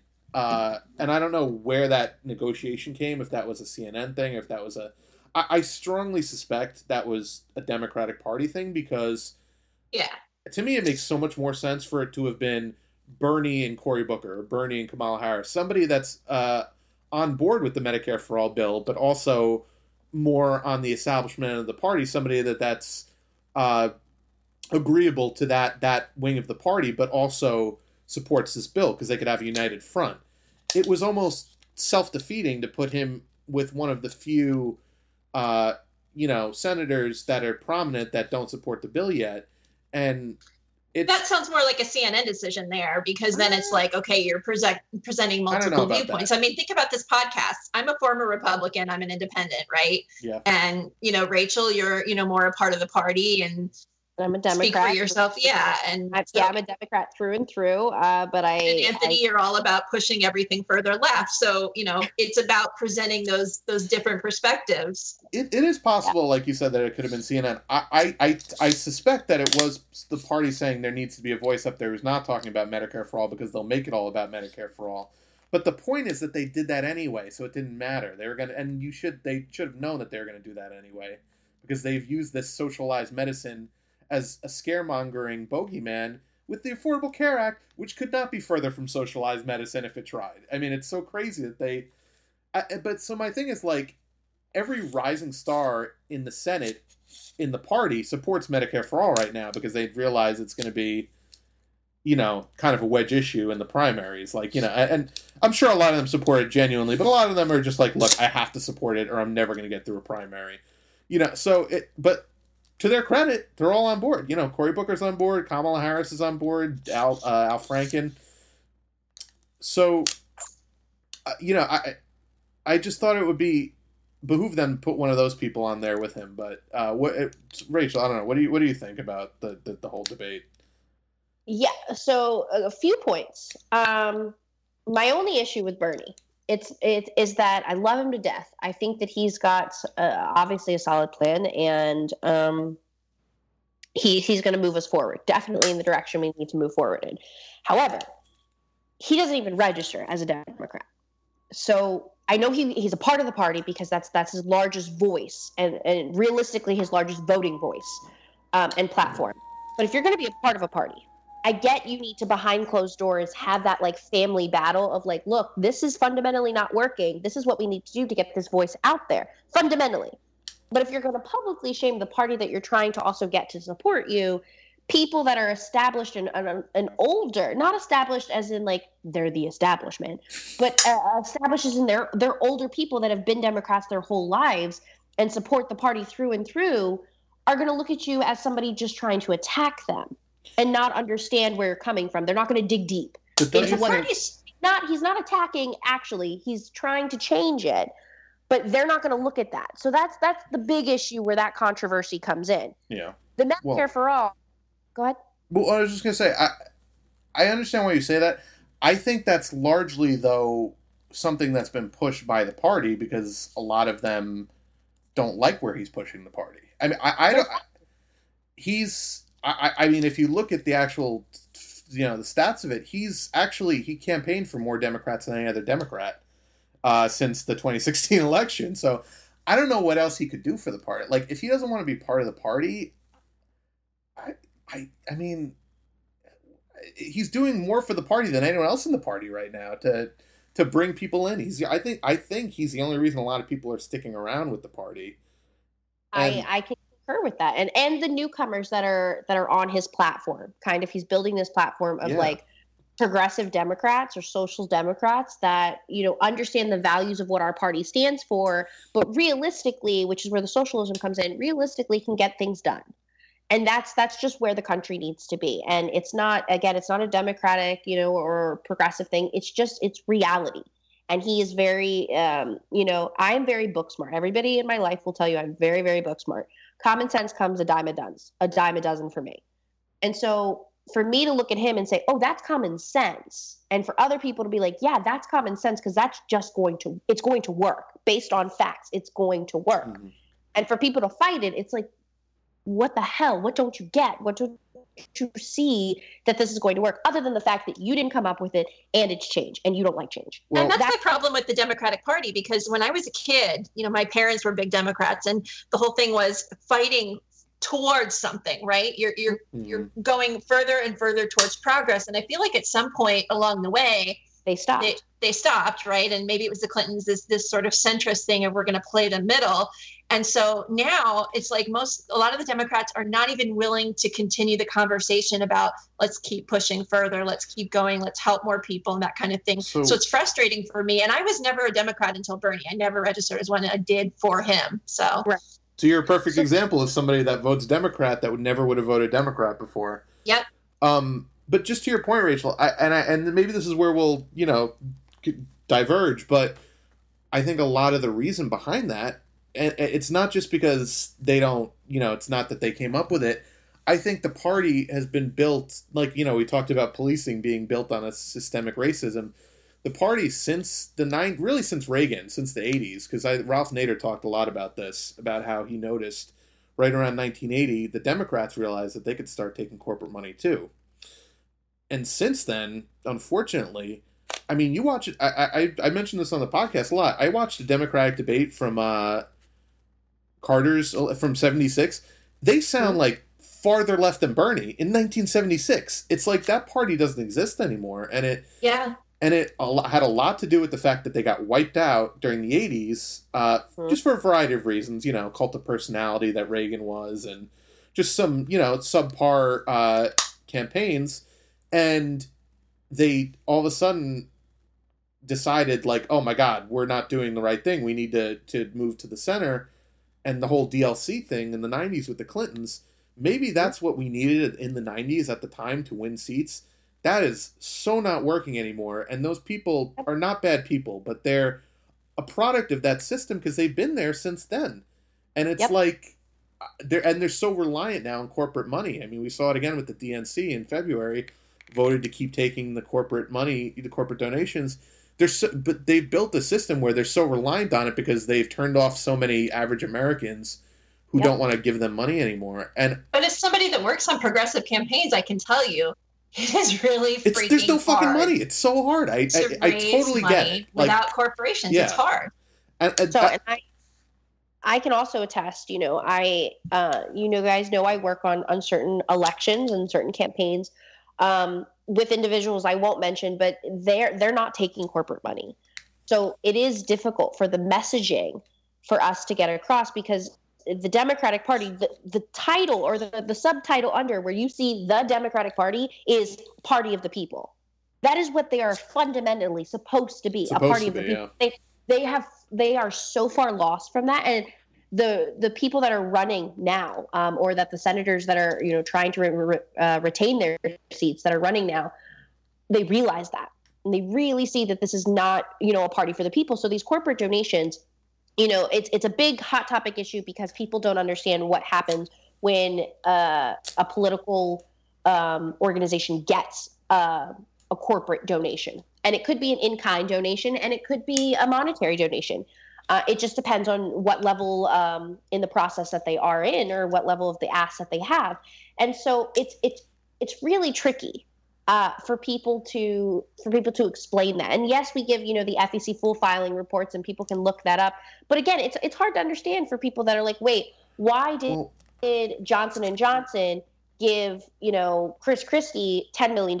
Well, because Johnson & Johnson headquartered in New Jersey, and he needs a lot of baby oil to get his clothes on in the morning. Also, he didn't. This is not a factual example. They just give money. But I couldn't resist that. I'm sorry. He needs to lather up.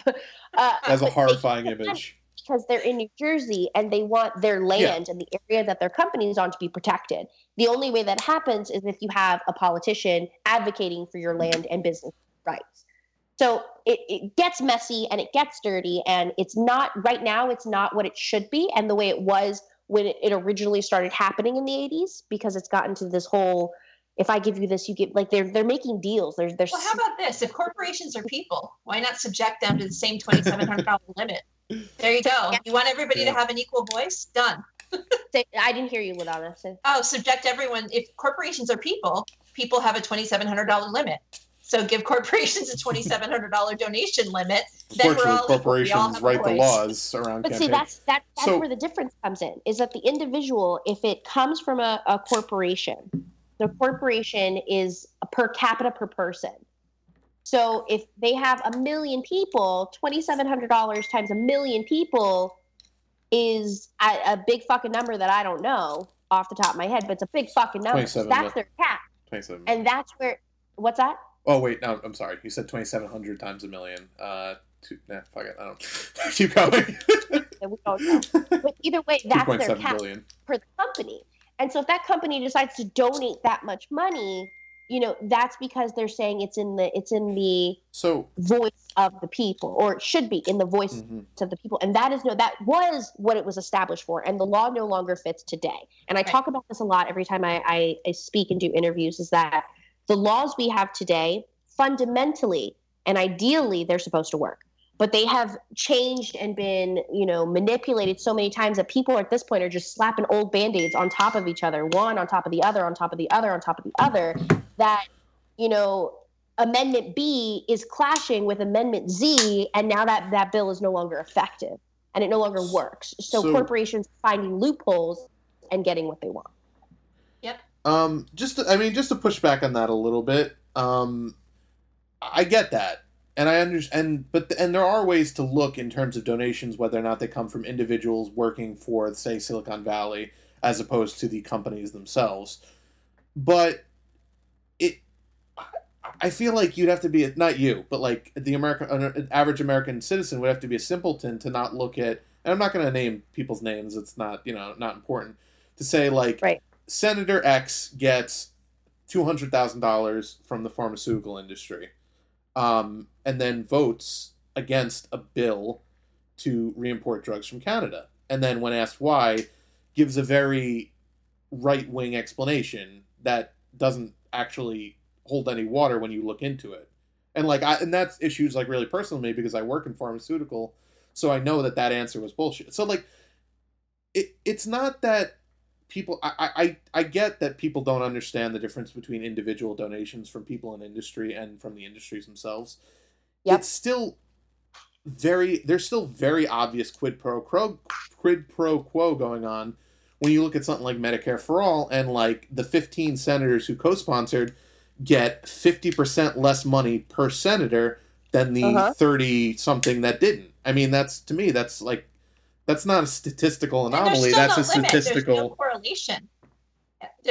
There's no correlation really between this individual and this 2,700. It doesn't correlate that way. The donations don't. If there were limits like that, at least it would make some sense. But that then would be double money really, because it would be the individual and then the corporation on behalf of the individual. Why not just? I mean, we've got an imbalance. I think we can all agree on that. The voice of corporations and special interests is too powerful. We've got to find some way to bring the voice back. Yeah, and they've bought off, the courts to make it that way. I mean, it's essentially that they've written these laws. I mean, Citizens United is ridiculous on the face of it as a verdict. But that even wasn't even where it started. It really, I forget the actual verdict, but it started really on the 80s, and Citizens United is just that on steroids, basically.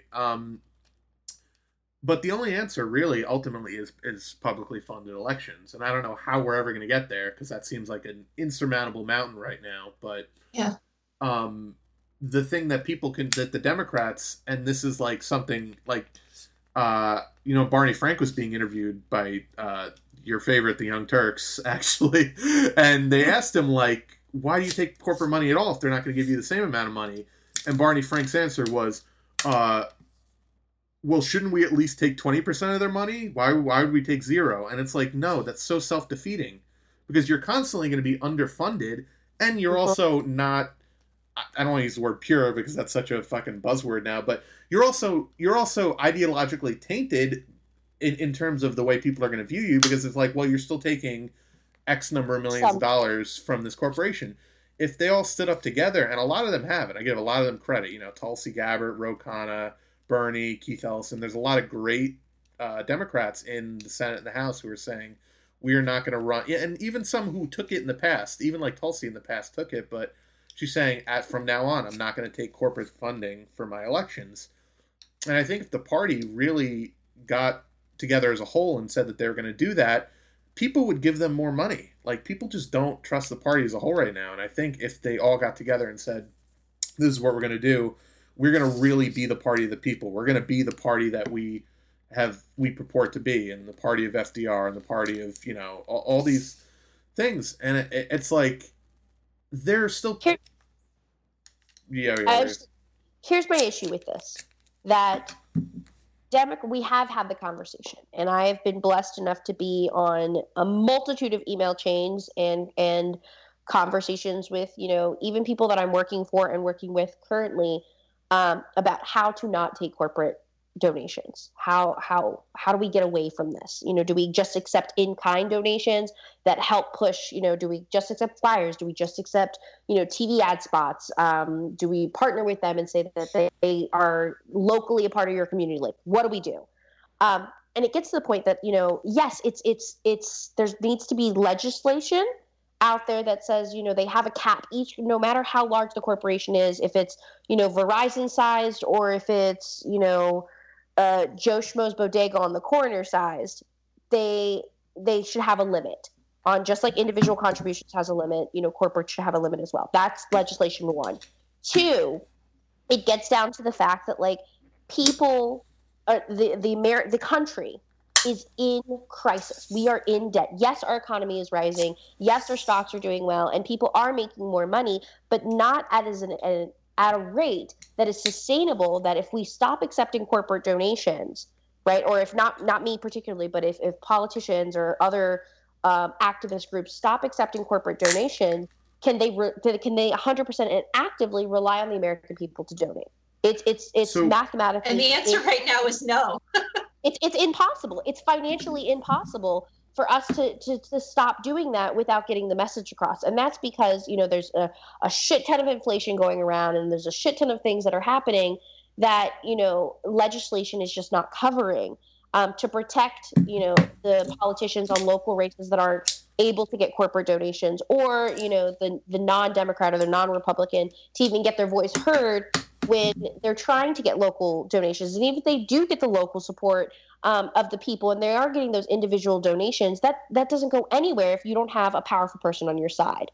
So if they stop taking corporate money, it's like sending a 9-year-old into the ring with a heavyweight, okay? Because Republicans are going to keep doing it. So, that's the hard part. But even if there's legislation that says across the board that Republicans and Democrats, no matter what you accept, you have to accept it at this amount, then the loophole is, because this legislation is not airtight. The one we have now is clearly not airtight because they're doing it. Then what the companies are going to do, and I firsthand can attest that I know companies, AT&T is doing this or has already done this. There's a lawsuit on it that they're creating other companies that are their secondaries. Mm-hmm. Right? Yeah. And they're donating through that company. Mm-hmm. So that company is double dipping in political donations and in political influence. And there's right now, no legislation preventing that. And we're not able to track where this off the wall, like A, B, C, D, E, F, G company is coming from when AT&T's reached its cap, but then immediately after ABG company came out and said, we're going to donate the exact same amount. Like, there's past lines, but there is no legislation to prove that and to take it into a legal court to say, hey, this is not right, because they're controlling what our leaders, our political leaders, are doing. It's really hairy, all of it. Yeah. It's very hairy and confusing. And I wish I could say, as a consultant, as a person, not a consultant, I can say I advocate for not taking corporate money. As a consultant with a business and with clients that I know need that money to thrive and to get their message out, it's just impossible. So, I'm going to push back on this a little bit, and I know this is going to seem like it's kind of an idealist. I'm shocked. Or like controversy. But darn. The thing is, like, I get all that, and I know, and look, me and LaDonna have worked on a congressional campaign, I'm working on a local campaign. I understand there is not a lot of fucking money coming from just, regular people. So Bernie was an anomaly in that, yeah. Bernie was an anomaly, and not everyone can raise money like Bernie, and that was, he was largely helped by kind of a wave of support. Yeah, he inspires people the way Obama did, because Obama, yes, he took corporate donations, but he inspired people the way Bernie does. Well, Obama also knew a lot of the terminology of progressives, whether he spoke that language, whether he wanted to do it or not. But so, what I think it's very, and this is not your fault, because I think everyone, in Washington thinks like this. I think it's old hat thinking that not taking corporate money is impossible, because I totally understand that it's super expensive even just to get your message out there in terms of mailers or, any kind of promotion whatsoever. I think if enough Democrats prominently start doing it, it's not like they're going to get a media blackout. It's not like CNN's not going to cover these sorts of things if the party as a whole stood up and said, we're going to stop taking corporate money, we're going to do X, Y, and Z. I get that a lot of local races would be hard because the Republicans love to run attack ads and love to do smear campaigns. I think a lot more people, and I think the Democratic Party would be really surprised at how many more people would funnel money into them, and not just lifelong Democrats, independents, even libertarian leaning Republicans who are like, I hate how corporate the Republican Party's become, but I can't support the Democrats because they're just as corporate and corrupt and disgusting, yada yada. I think there would be such an influx. You wouldn't have to raise the same amount or even half the amount of money that the Republicans raise if you just focused on the grassroots and actually getting people out there knocking doors, and not some knock every door corporate slogans, actually getting people out there knocking doors, because that's the only thing that progressives have, is that they have a great field game, because they don't have the money that the big candidates have. They don't have... Yep. And I wouldn't be working on progressive campaigns if I didn't think that model could work. It's just that we really haven't been able to show it yet, right? Well, I want it to work. We've seen examples of it working. I mean, like, Christine Pellegrino out in Long Island just won a special election. I was going to say John Ossoff as well in Georgia. He didn't win, but it was very grassroots down there as well. Yeah. No corporate was taken. I'll say no comment on that one. But you don't want to know my thoughts about John. I'm trying to poke you, Anthony, because I knew you were like, you saw what I said. I mean, look. Don't you dare say it. Do you want me to? I don't want. We don't have to get into it. People who listen to the podcast know my feelings about that race, because we spent a whole episode talking about it. But my whole thing is, look, the party is fundamentally designed to not get this message because it doesn't support their infrastructure and their way of life, their business right now.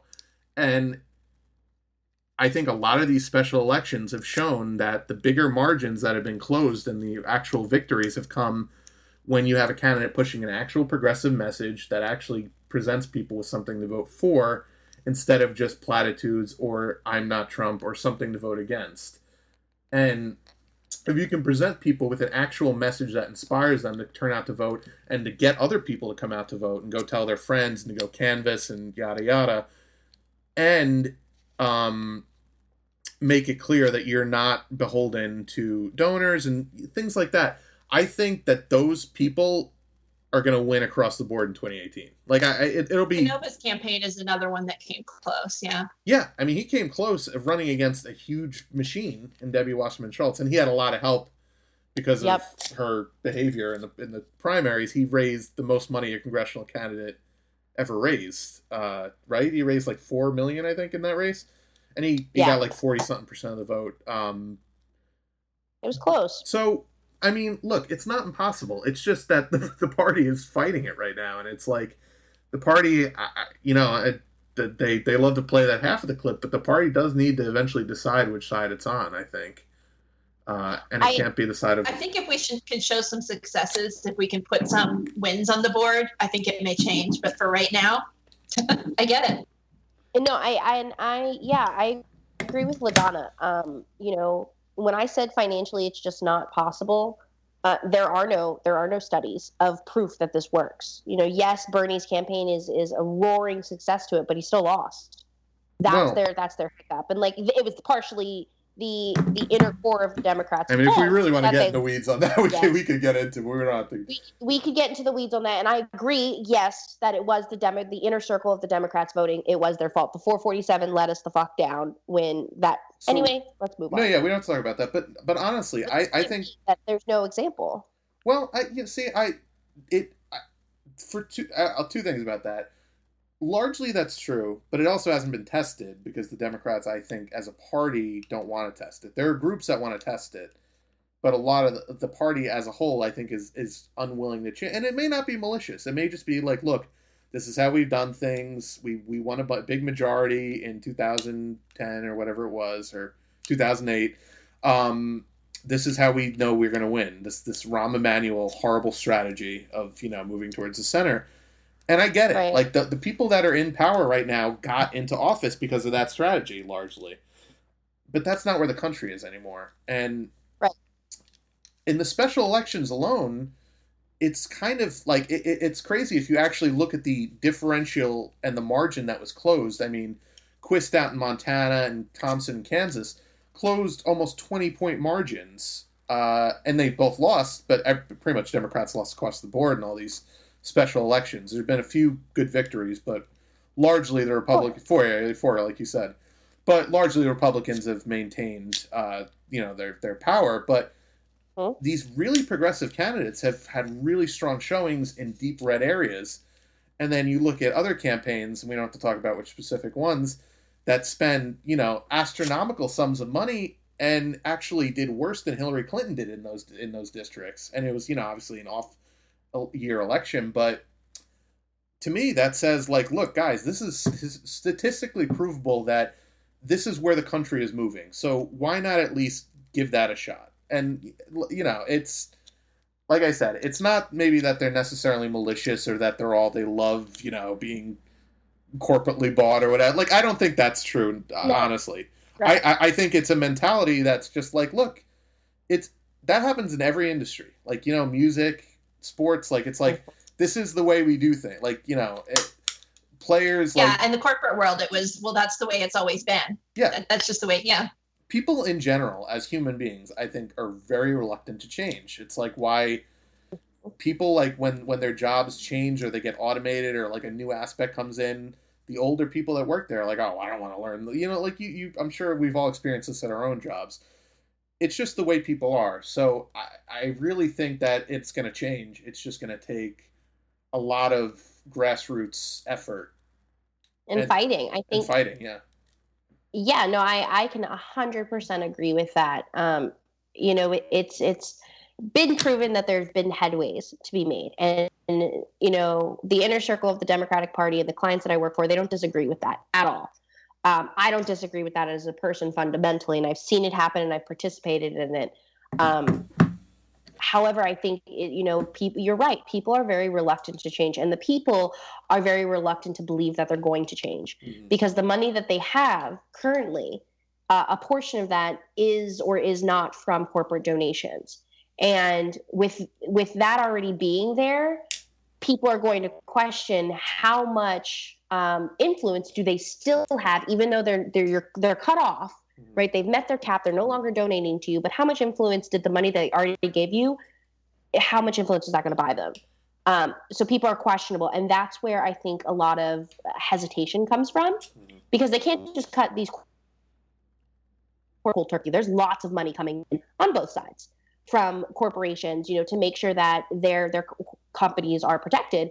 And again, it's not if the whole team isn't on board. It's kind of like if you're in a boat and one person on the boat has a great idea to make the boat go faster, and they start doing it, and then everybody else is doing something else. You're making a splash, but the boat's still going in the same fucking direction and doing the same thing. But if 4 people start doing it, then you start getting turbulence. And you're fighting with another party unintentionally because you're trying to show them that your way is working more efficiently, but they're just in disbelief. So it eventually takes time, and the team and they're not a team because it's Democrats and Republicans, but overall, the point of this is that they will all get on board eventually. And we just need to continue being, vocal about it and not supporting, I avidly, when I told you earlier in this podcast that, my boyfriend voted, and I looked at the people. I don't have anybody going to school here in New Jersey, but I don't want anybody that's part of an organization that, voted for Trump or supports him financially to be on the Board of Education for the state of New Jersey, because that's going to affect their decision making. It trickles down. So, for people to be knowledgeable in that and vote, accordingly, that helps push that message across as well. Yeah. And real quick, we can all agree it's time to move left. Move left, idiots. Yeah. Yes. And just that's a good way to wrap it up. I just wanted to address one quick thing that you said. I agree, but I think what people don't even get is that it's not necessarily the money that they've taken already. It's that once you take money from a company, that's kind of part of your war chest, and you're like, okay, well, I made, I got $100,000 from Pfizer, let's say, in my last re-election cycle. Well, I'm gonna have to run again in 2020, and I need money to run. Like, it's like you said, it's just such a tough atmosphere out there right now to get your message out there if you don't take corporate money. So it's not that necessarily their votes are based on the money they've taken. It's like, well, if I vote this way, maybe they won't give me money in 2020, and that's the appearance at least. But there's shades of gray, and I think we basically all ended up in the same place, is that it'll happen. It's just going to take a lot of grassroots pressure and a lot of activism and a lot of effort on our parts and on progressives' parts. And I think we should just nationalize everything. I think that's the way we're Just kidding, sort of. Not really, though. All right, but yeah, that about does it for us this week. But that was fun. I think we really it was a different vibe. This podcast is now brought to you by the United States of America. This podcast is now brought to you by Pfizer, actually, and all its subsidiaries. Let me wait. I got my sheet somewhere. Lockheed Martin, I think, is also now sponsoring. Co-sponsored by Verizon and Skype. Yeah. Thank you to both of them. Oh my god! All right. Thank you guys so much for having me. It was a pleasure. Yeah, no, absolutely. All topics I'm very passionate about. Give out like your social or anything, like not your social security number, but your social.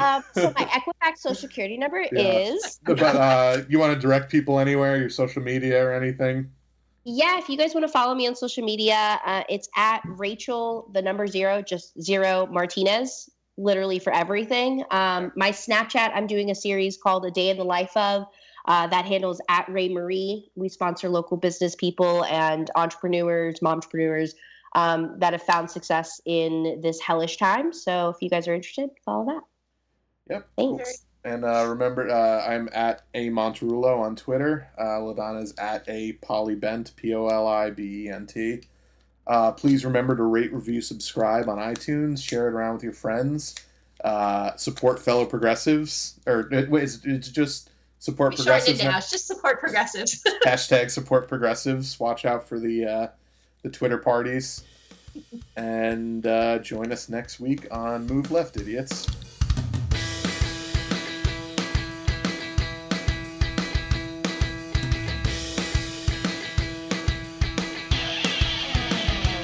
Antifa!